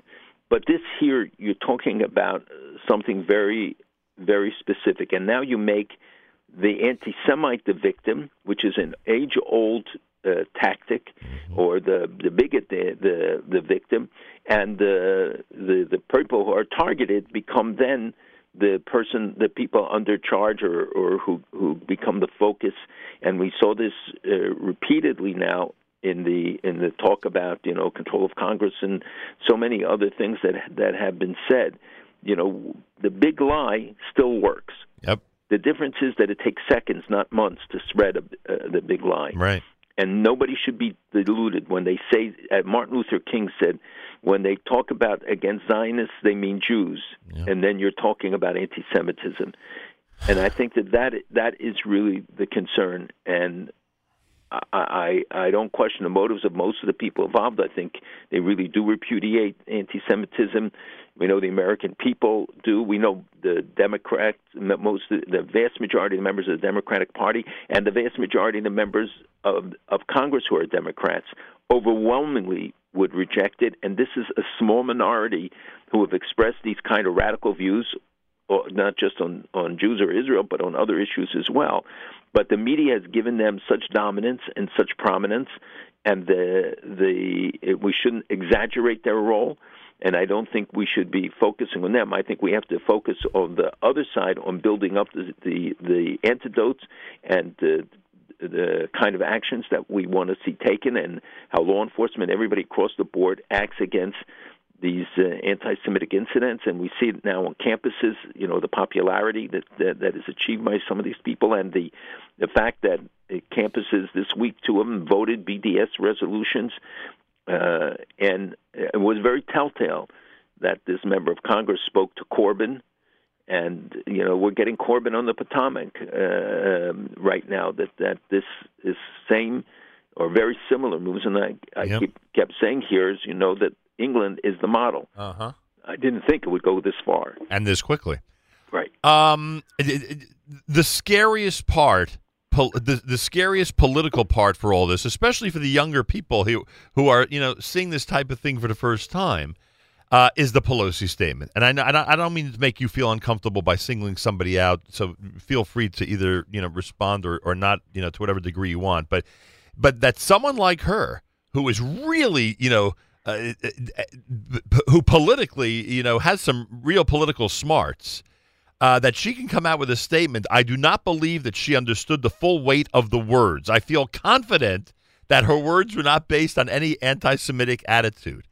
I mean, I think it would have been better for her to say nothing than to look foolish and say, excuse me, you really don't believe there was any anti-Semitism in this woman's heart and mind when she said what she said, and now has said it or something similar multiple times. And that's the scary part, that real mainstream political leaders from states with large Jewish communities in a party with great support from our people is ready to make a public statement like that. Right. Yeah. And we know that some of the internal debates, at least some of the accounts of it, and I've spoken to some who even had firsthand knowledge, were disturbing as well. But the party is facing a real challenge about how do they retain unity, how do they not divide, and the reason why they went with the compromise, and I think in this case she and others were trying to read the tea leaves, was that between 50 and 100 members were not going to sign on to the original resolution. So is it worse, they would argue, and I think she would argue, to have a resolution where half of the caucus or so doesn't vote for it, which undermines then the effort against anti-Semitism. But what does that tell us about the Democratic Party? If that many would have, in fact, not voted for it if it would have been introduced. Well, they rally around there, and again, it says why people have to be not just right, but smart, and have to be careful. When you look at what happened in the West Virginia, it rallied people around her, and it was certainly offensive and a dumb thing to do, and I don't know why somebody would just do it, because haters don't think necessarily, but it rallied everybody around her, and then it became Islamophobia and anti-Semitism as equivalents, when in fact this is not the same thing. When you're talking about a publicly elected official in a sustained series of comments, and this act by someone in West Virginia. Right. Here's the bottom line. The bottom line is that the Democratic Party and its leadership do not feel that it's worthwhile or would even be successful to try to censure or really come out with a strong statement about a member of theirs that speaks the way she does. That's the bottom line. If they felt it was a good political move and that the Democratic Party can get away with, overwhelmingly condemning someone like her, they would likely consider it, and they would probably do it. But they know, and you just described how, they know that there's no way that they would have enough members to make it look like an overwhelming feeling among Democratic leadership and party to condemn someone like her. And that is a scary prospect. We sit down at the Shabbos table tonight with children and grandchildren and say to them that the mainstream Democratic Party of the United States, that the Jewish people in this country have voted for more often than not, including in the last election, is not ready or is not in a position politically to publicly, strongly condemn a woman who speaks the way that she does. I think it's important, though, that we balance it by telling that, according to polls, even a Gallup poll that came out this week, which showed 59 to 21% the American people support Israel over the Palestinian. The Palestinian numbers have hardly changed. The pro-Israel numbers for the last almost 10 years or 9 years range between 2/3 and 72%. So this 69% view Israel favorably, so it's within the range. And what we have seen, by the way, is a diminution in support more amongst Republicans, a greater drop than amongst Democrats, according to the poll. But still, overwhelmingly, they support Israel. They view Israel favorably, 2/3 of the American people. And that's really the numbers that count. Where do people stand? Look, we have but if Democratic actions on the extreme right, anti-Semitic attacks, and people argue that there are more from the extreme right than from the extreme left. But what the difference here is that when people in authority are espousing these kind of views, if you don't nip it in the bud, and again, it is a very small minority, we shouldn't exaggerate it, and we shouldn't focus on them. I think the role is to build up the rest, to educate and to isolate these people, educate the larger mass, but isolate these members. Do whatever the Democratic Party should do to replace them in the next election, or it has to make clear that this is not acceptable. People give a lot of money to political parties and political candidates. They should think about these things as well. That's what democracy, you have the chance and the opportunity to really make your voice heard. And that's hopefully we will see that. We have so many challenges right now coming up, and the escalation right now in Gaza worries me a lot because Hamas has its own agenda. Iron Dome was, in fact, implemented this week again. Twice, yes. And we saw an escalation in the balloons with IEDs attached to them, explosive devices, and more attacks, and they're calling for more attacks along the border, and that has been happening. And today, I'm sure the crowds will be pretty large, but they've been doing during the week and broadcasting. They have these sound machines that make it impossible for people to sleep in the kibbutzim in the communities near Gaza. And so this is really a war on children that they're engaged in, and and as well as you have the question that is escalating situation in the north, with more and more talk about whether the United States would recognize annexation by Israel, the annexation by Israel of the Golan Heights, and there seems to be more support for that right now being expressed than has been true. So, but we have so many serious issues that really require, even small things that hardly get any notice, that the Russian special forces are training an Al-Quds group of the Palestinian militia in Syria, that the replacement of Sunni population is escalating by Iran, backed by Hezbollah, and putting in their people, that Hezbollah is training Sunni radicals at the same time inside Syria. On every front there are serious issues. But thank God Israel is strong and I think in a very good position overall.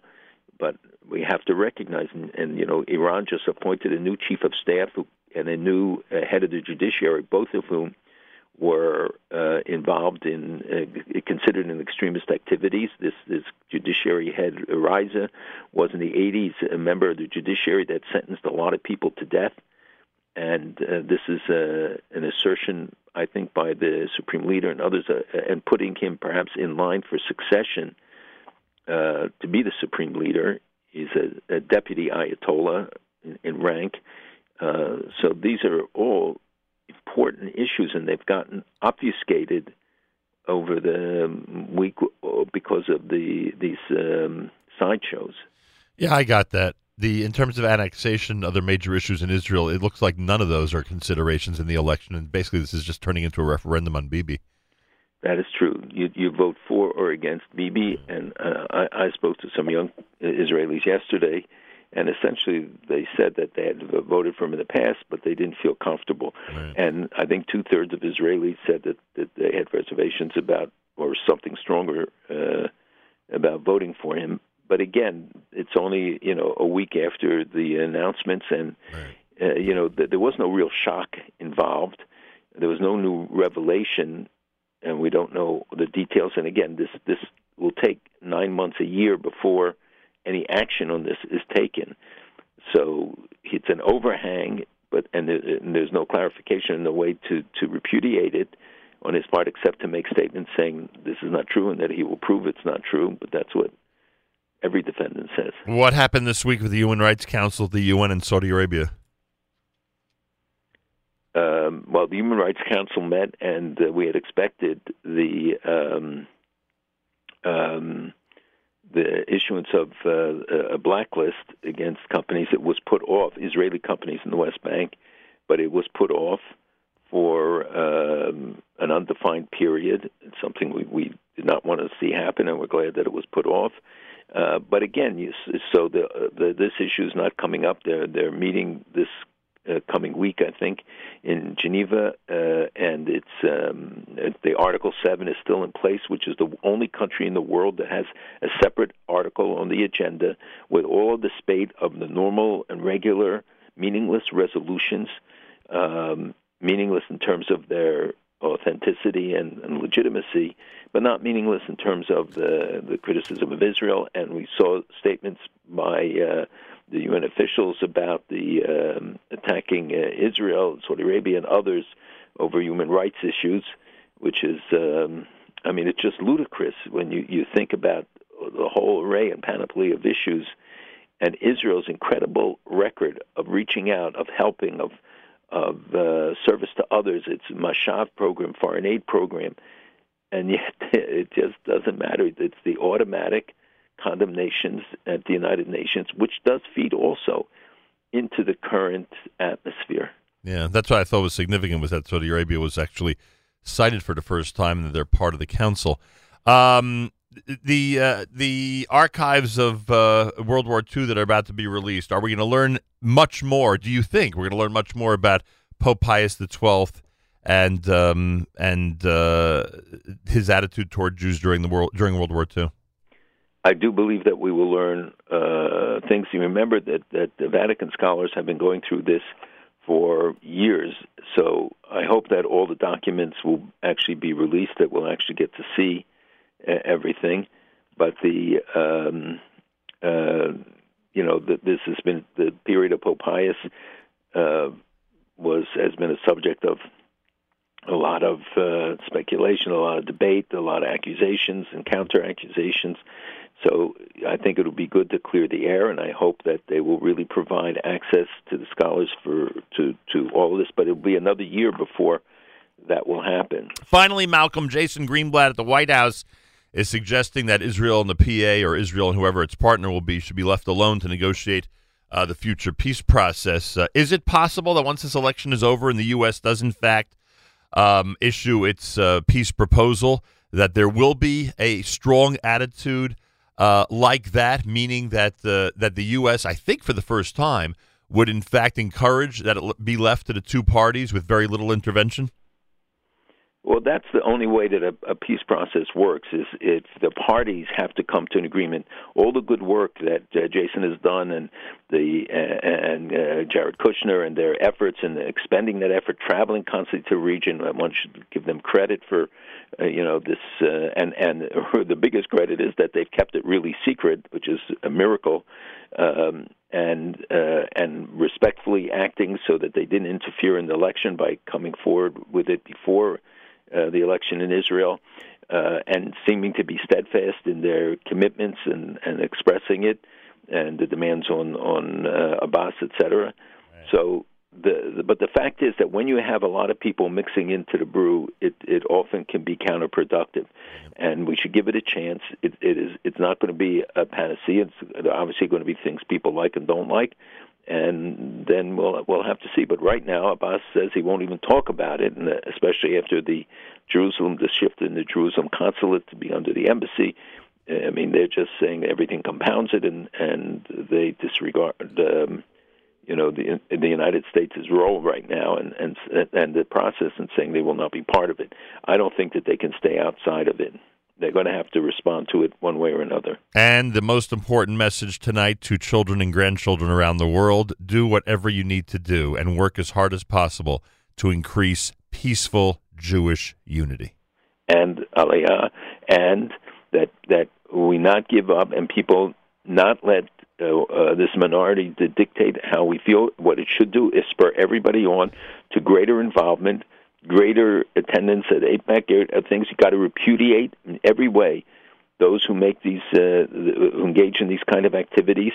The lesson of history is that you can't let it go, that you have to stand up, identify it, speak out against it, and that it's not a Jewish problem. This is the world's problem.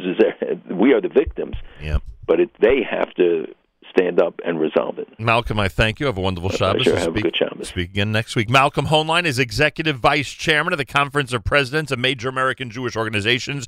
Weekly update Fridays, 7:40 a.m. Eastern Time here at JM in the AM. I want to thank Aaron's Casino Farms, NSN on the road in Israel this week. Brought to you by Aaron's Casino Farms. Make sure to take Aaron's Casino Farms on the road with you this Pesach for all your Pesach needs. Don't forget the mega event for Nefesh B'Nefesh. We'll broadcast there at 12 noon Eastern Time. That's a 6-hour difference this Sunday between the Eastern Time Zone and the State of Israel. Right, for a period of about 3 weeks, it'll be a 6-hour difference because we are changing the clock Sunday morning. 2 a.m. will become 3 a.m., and Israel does that later in March. The mega event for Nefesh B'Nefesh will be there between noon and 2. It's a 10 a.m.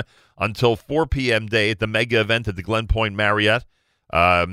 Come learn about Aliyah. nbn.org/mega, nbn.org/mega. Mazal Tov to Janet and Lior Hode Ilana and Ellie Katz, the honorees, this coming Sunday, the unusual Teaneck dinner. Mazal Tov from all of us here at JM and the AM. Mazal Tov to Tamar and Ross Rothenberg, Ariella and Ruby Herman, Dina Lewin, Becky Weisberg. This past Wednesday night, honorees at the Yeshivat Noam dinner here in, not here, but in New Jersey. Friday morning, Rosh Chodesh morning on this Erev Shabbos Parshas Pekudei. We'll close out the book of Shmos. Candlelighting at 5:34 Standard Time. 5:34. And again, don't forget tomorrow night we change the clock from 2 a.m. It'll automatically become 3 a.m. How do you like that? This time each and every and don't forget that Rabbi and Mrs. Yudin are being honored at the 50th anniversary tribute dinner. Wow. Unbelievable. A 50th anniversary tribute dinner coming up on April the 7th up in the atrium in Muncie. Celebrate Rabbi Benjamin and Sheva Yudin's 50 years of dynamic leadership at Shomrei Torah and beyond. Certainly make a reservation for the dinner. If you can't and you want to pay tribute to the Yudins from anywhere around the world, you could donate by going to yudintribute.org. Yudintribute.org. Be as generous as possible. This time each and every Friday, every Erev Shabbos, with great pleasure, we present Rabbi Benjamin Yudin, spiritual leader of Congregation Shomrei Torah in Fair Lawn, New Jersey, to address the entire listening audience concerning the Torah portion of the week. Good morning, Rabbi Yudin. Good morning, Nachum. Good Erev Shabbos, everybody, and good Chodesh. Today is the second day of Rosh Chodesh, first day of Rosh Chodesh Adar Sheni, and tomorrow we have the privilege of reading Parshas Pekudei. It is Shabbos Chazak. We complete the second Sefer of the Torah, Sefer Shmos. According to the Chinuch, there are no mitzvos in Parshas Pekudei.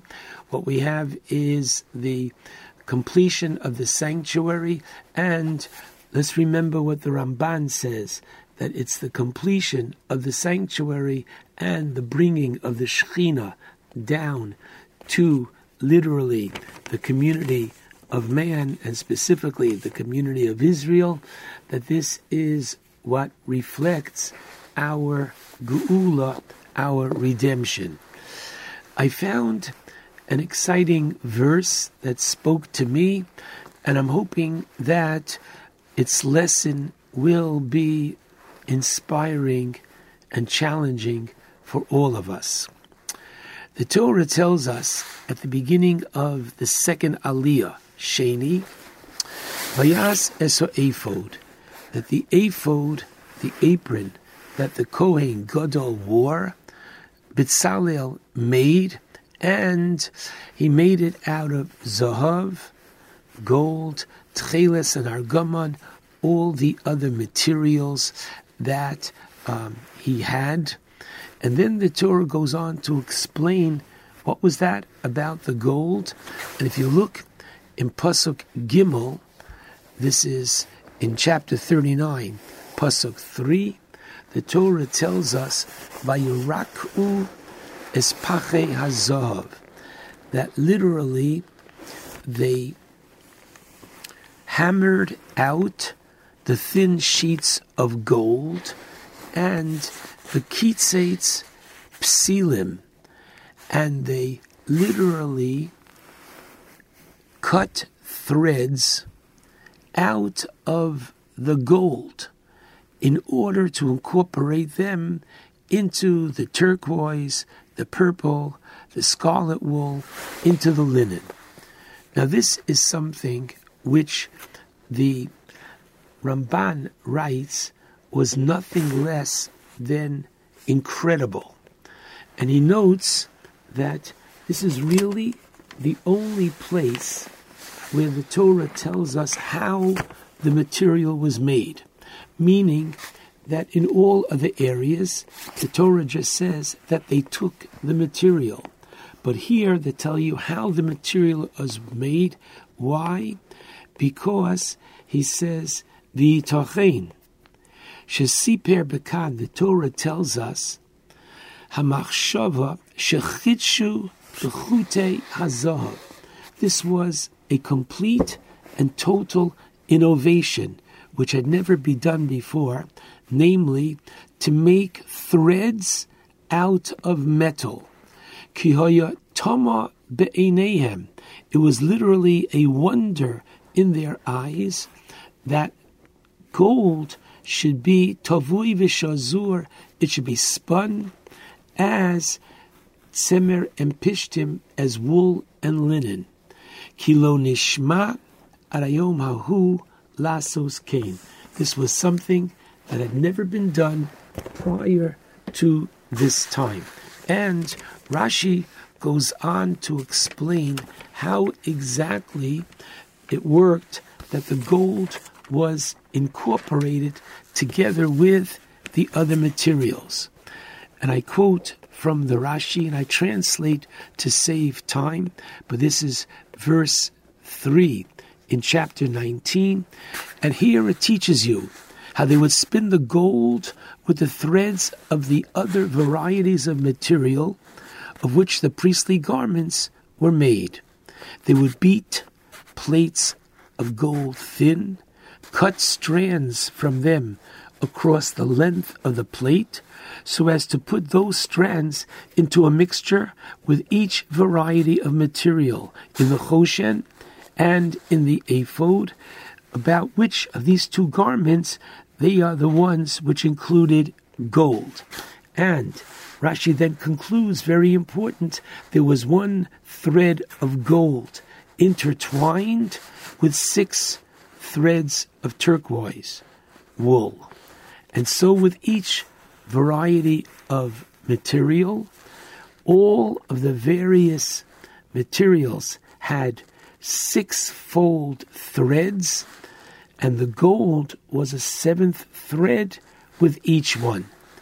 Now the second half of the pasuk reads that this gold was worked into bisoch hatcheles, which is the turquoise wool, bisoch al-garman, the purple wool, bisoch tolas hashani, into the scarlet wool, ubisoch hashesh, and into the linen. Now, the pasuk ends, ma'aseh choshev, the work of an artist. Wow. Now, I would like to suggest that aside from a masterful physical activity, the Torah is teaching and suggests the Som Derech, a very powerful lesson. And that is as follows. Gold represents the highest standards, the highest accomplishments, be it in the realm of wealth, as we find at the very beginning of Parshas Truma, where the Torah invites everyone to participate, and each on their level, Zahav, Kesef, and Nechoshes, those who have the best, the most, will give from the gold, the middle will be the silver, and the lower level is that of copper. Gold represents, to this day, in the Olympics, the countries tell their teams, go for it and bring back the gold, the highest level. A person has golden character, gold. What is one to do with their gold? And the answer is, says the Torah so powerfully, 4 times, it is to be bisoch hatcheles, within, as we saw before, one of 6 other strands, together with the other threads which comprise, together with the turquoise wool.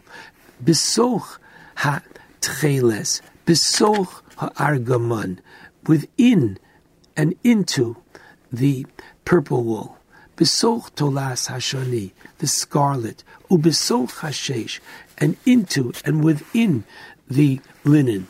The idea being, don't flaunt the gold, don't show off the gold, incorporate it as part of whatever else is there, so it should not be so conspicuous. Now this idea as to how to live one's life in a non-conspicuous fashion, but rather in a more tsonua fashion, in a more modest way, is indeed hinted at very strongly by our Torah at the beginning of the 5th book. There in Parshas Bamidbar, at the beginning of chapter 2, there in the beginning of the book of Devarim, in the beginning of chapter 2, so Hashem says to Moshe, who in turn passes this on to the Jewish people, Rav Lochem, enough, Sov es hahar hazeh, you're encircling the mountain, Penu lachem tzafona, which literally means turn towards the north. However, in Hebrew, the word tzafon does not only mean one of the directions, north, but as we use it on the night of the Pesach to describe one of the last aspects of the Seder, the order of the evening, we have Tzafun Borech. We eat the Afikomon, which is hidden. And Tzafon, the play on word, says the Klei Yakar, the Torah is teaching a lesson, how the Jew is to survive, especially in Galus, that when he becomes successful, he should not flaunt it, especially in the eyes of the descendants of Esav, the Roman population, civilization. Why? Ki ein lecha umma shemiskana'as b'Yisrael k'mo Esav. There's no people that's as jealous of the Jewish people as Esav, because according to them, whatever we have is only stolen from them. And when they see our success, this agitates them, creates a great sense of jealousy, and too often that is a direct cause of anti-Semitism and other horrific problems for the Jewish people.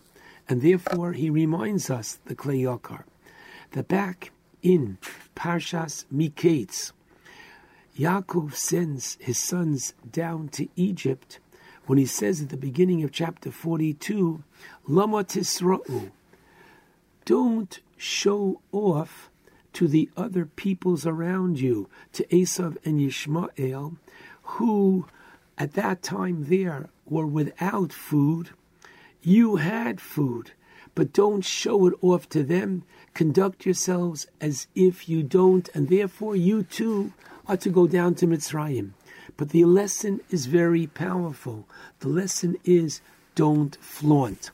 And therefore, the truth of the matter is, this verse, which speaks about a technicality as to how they made the strands in the sanctuary for the special garments of the Kohen Gadol, is there to teach us not only about the making of a golden thread, but how to live a golden life. And indeed, every Motzei Shabbat, as part of the verses of blessing that we say, beginning with V'yiten L'cha, we cite from the Gemara in Megillah 31a, which teaches in the name of Rabbi Yochanan, B'chol makom shato motzei gedulaso shel HaKadosh Baruch Hu, wherever we find literally the greatness of God, sham ato motzei anvasanuso, in that same place where you find the greatness of God, there you will find His humility, that Hashem conducts Himself in a most humble fashion. He does not flaunt His greatness. If anything, He always conceals His greatness and His miracles, except for the times where it's absolutely crucial for Him to so do. And this, I believe, my friends, is a very powerful lesson that each and every one of us has to ask themselves on a most personal way. How am I faring? How am I doing with the blessings that God has given me? Am I using these in a manner whereby it is besoch, it is within, it is not used to flaunt and to make other persons jealous, or, unfortunately, is it in a manner which can cause problems within and without our Jewish community? And that's why I heard from an uncle of mine, the late Rav Aaron Wiener. He said, based upon the pasuk in the Aseres Hadibros, in the second command, whereby the Torah says, Lo sasa lecha pesal, you're not to make for yourself a carved image. Kol tmuna, asher b'shamayim mima'al, v'ala basher ba'oretz mitachas, which means literally not to copy that which is in the heavens above or on the earth below. But he applied this very, very strongly to our everyday life. Asher b'shamayim, when it comes to matters of spirituality, mimal, you should always be looking higher. You should always realize there's somebody greater than me. I learn, somebody learns more. I try to do good, somebody does more. I should always be propelled to go for the gold, to go for the gold standard, to try to accomplish more. However, Ba'aretz, when it comes to the area of Gashmius, when it comes to the area of materialism, mitachas, always look below you. Always look and realize how much you have compared to those who don't have as much. And therefore, that's going to help you in your delicate balance between going for the gold, having it, but make sure that as the Torah enumerates, no less than 4 times, that the gold is to be besoch. The gold was to be within. The gold was to be incorporated and not being flaunted. 4 times the Torah reminds us of this in order to impress upon us that the gifts that we receive from on high are to be dealt with in a most sonua, in a most fashion which represents the opportunity of man not to flaunt these gifts of God, but rather to conduct themselves in a most sonua fashion. Not easy, but it's a challenge that all and each and every one of us has to face and resolve. Shabbat Shalom to all. JM in the AM. My thanks to Rabbi Yudin, of course, and a reminder that the dinner is coming up. 50th anniversary dinner celebrating Rabbi Benjamin and Sheva Yudin's 50 years of dynamic leadership at Shomrei Torah and beyond. Come to the dinner at the Atrium on April 7th. If you're not able to come to the dinner, donate generously. Do both at yudintribute.org. Yudintribute.org. Well, it is no secret that nobody knows the Likud and Bibi and Israeli politics the way Phil Rosen does. Phil is with us live via telephone. He is the vice chair emeritus of American Friends of Likud, and now serves as vice chair of the Republican Jewish Coalition. He's with us live from Israel, I believe. Phil Rosen, welcome back to JM and the AM. Hi, Nachum. Big greetings from a very beautiful Jerusalem day. Yeah, it was heartwarming for me when you contacted me from Jerusalem while we were there. It was really a spectacular time for us, and I'm glad you're getting set to enjoy a wonderful Shabbat in the holy city. Phil, I keep using this expression, and I need your reaction to it. It looks like Bibi is doubling down on the security issue when it comes to the campaign for prime minister. Would you agree that is his strategy and that's what he's doing? I think he's always focused on security, and it's a fact that nobody provides security to the Jewish people better than Bibi and his right-wing partners. And even more important than that, the other side, which is no longer the Labor Party, which was perennially the opposition, now it's a conglomerate of different parties, probably including the Arab parties. No one has any idea what their position is on anything. They've come out with no position papers, no statements that clarify what their positions are. They've got several people at the top that have completely different, have had completely different positions on all issues in the past.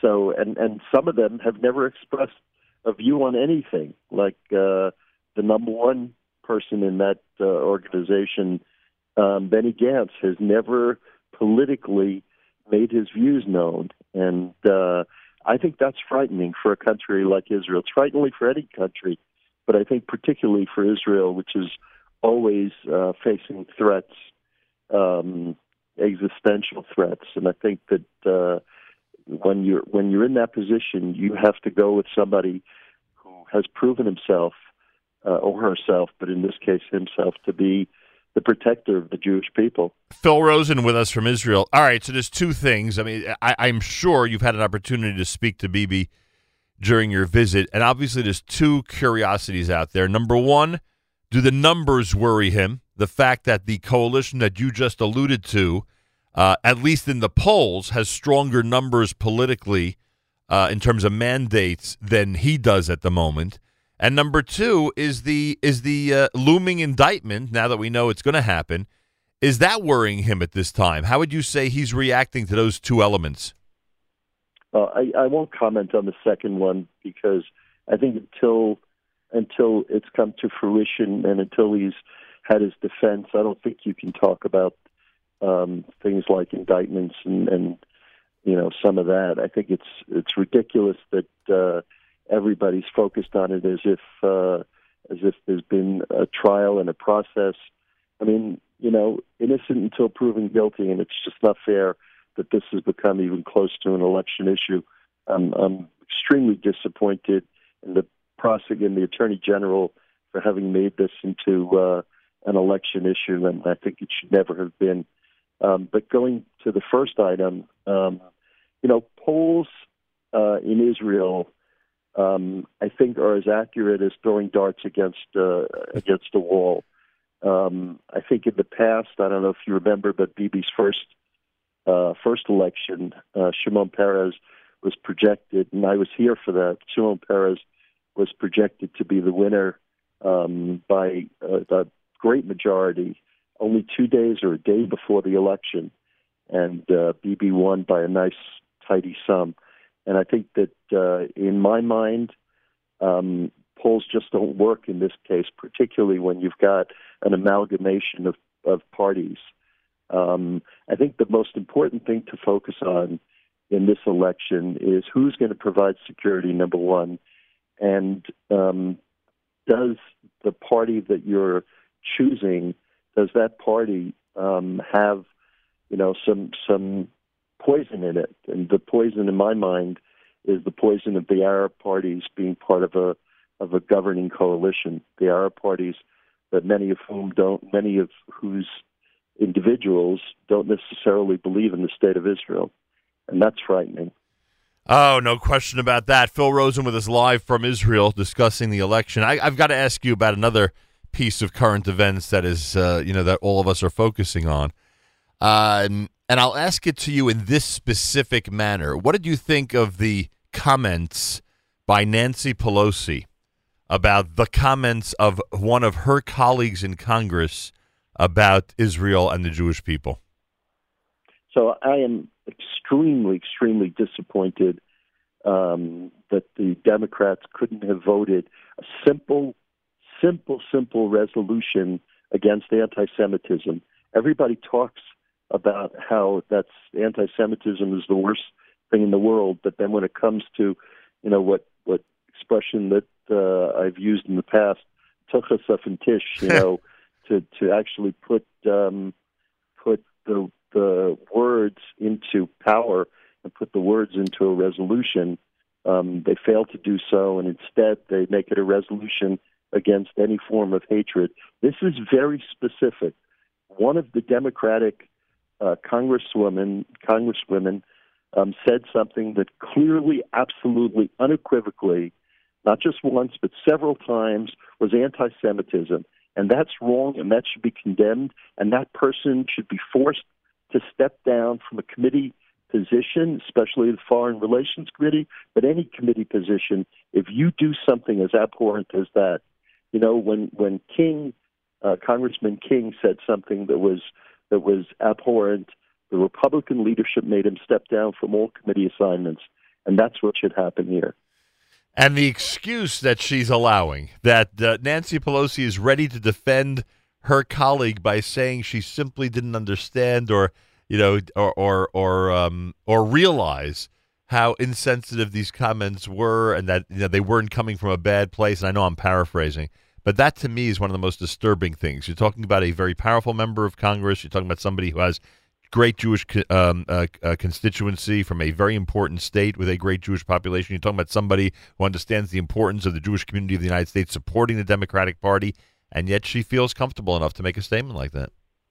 That's absolutely crazy, and I think that if someone doesn't understand it, then she, in particular, should be taken off of all committee assignments and let her get an education. And once she's figured it all out, maybe she can come back to the table and apply again for a committee assignment. But until then, that person should not be serving on a committee. It's no excuse that you don't understand world issues. You don't understand anti-Semitism. This is only 70 years after the Holocaust. Please.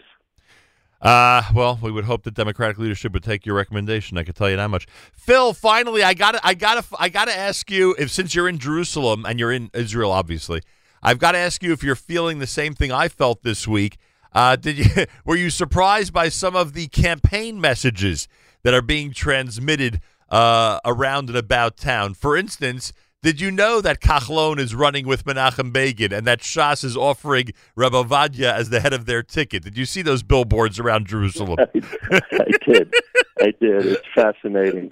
In fact, last night I was at the opening of a company in Israel, a company's office, the Cross River Savings Bank, and I sat next to Aryeh Deri, and I asked him whether Rabbi Vadia is enjoying this election season, and he looked at me and he broke into a smile and then a laugh, and he said, "That's the funniest thing in the world." So, yeah, I'm enjoying that. You should know, Nachum, I'm here for two reasons. Obviously, I'm here for whatever politics I'm doing, but also, and whatever advice I'm giving, but I'm also here. Yesterday was the Our Crowd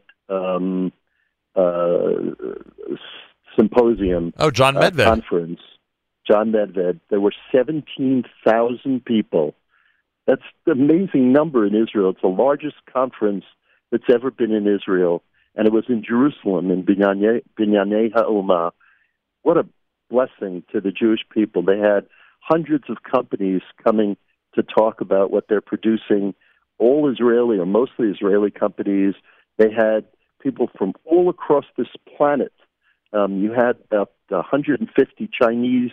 You had 70 Koreans, South Koreans, all across Australians, South Americans.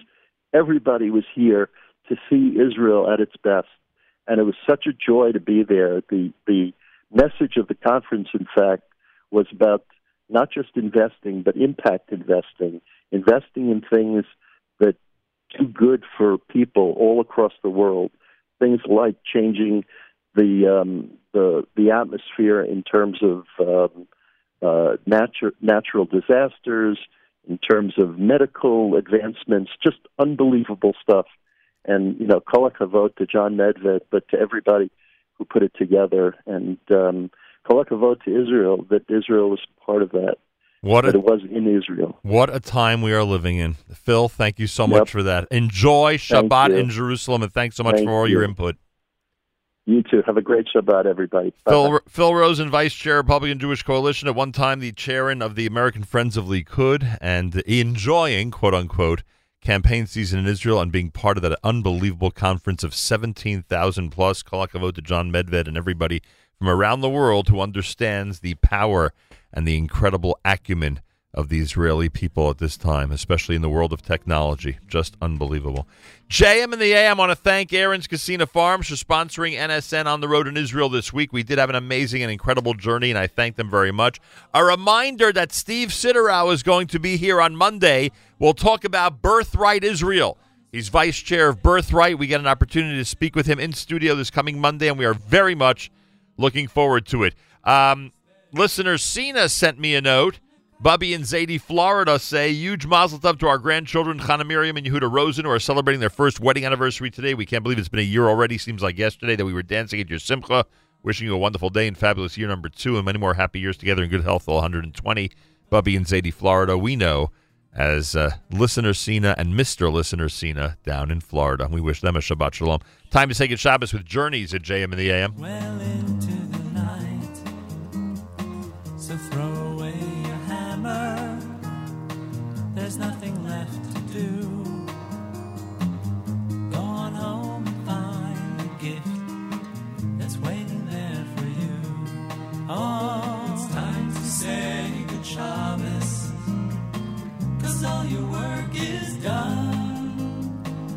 Gonna spend the day together with the Holy One. Say a special blessing on a cup that's filled with wine. Man and his creator is a very special sign.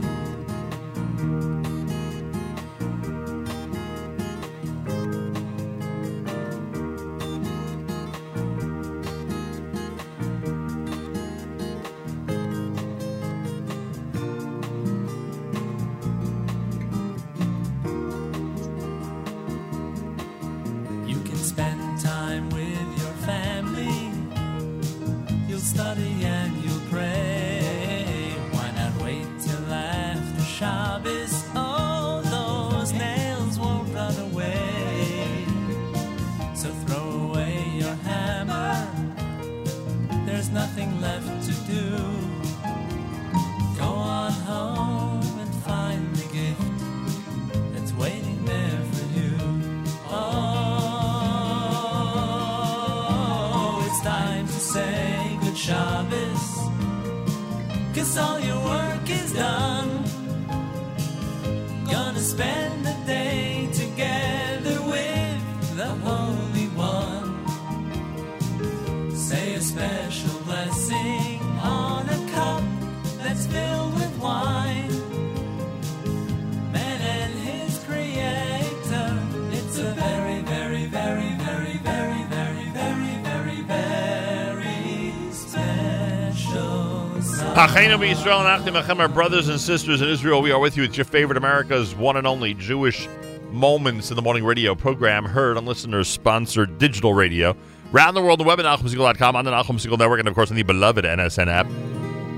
On this Erev Shabbos Parshas Pekudei on a Rosh Chodesh morning, we say candlelighting time will be at 5:34 on this Erev Shabbos. Remember, we change the clock tomorrow night. There will be a 6-hour difference between us here on the Eastern Seaboard and the State of Israel for about 3 weeks. It'll be a 6-hour difference. We go to daylight savings time. We spring forward. Tomorrow night, 2 a.m. becomes 3 a.m. The mega event for Nefesh B'Nefesh is this Sunday. Make sure to tune into Matis from 7 a.m. until 9 a.m. live on Sunday morning here at the Nachum Segal Network. At noon Eastern Time, we'll be at the mega event. If you haven't registered yet for the Teaneck Marriott Glen Point to come to the Nefesh B'Nefesh mega event, it's nbn.org, nbn.org/mega. nbn.org/mega. Make sure to register. Have a wonderful Shabbos, great weekend, everybody. Speak to you on Sunday from Nefesh B'Nefesh, and of course here Monday morning where Steve Sidorow, Vice Chair of Birthright, is going to be our guest. Till then, Nachum Segal reminding you, remember the past, live the present, and trust the future.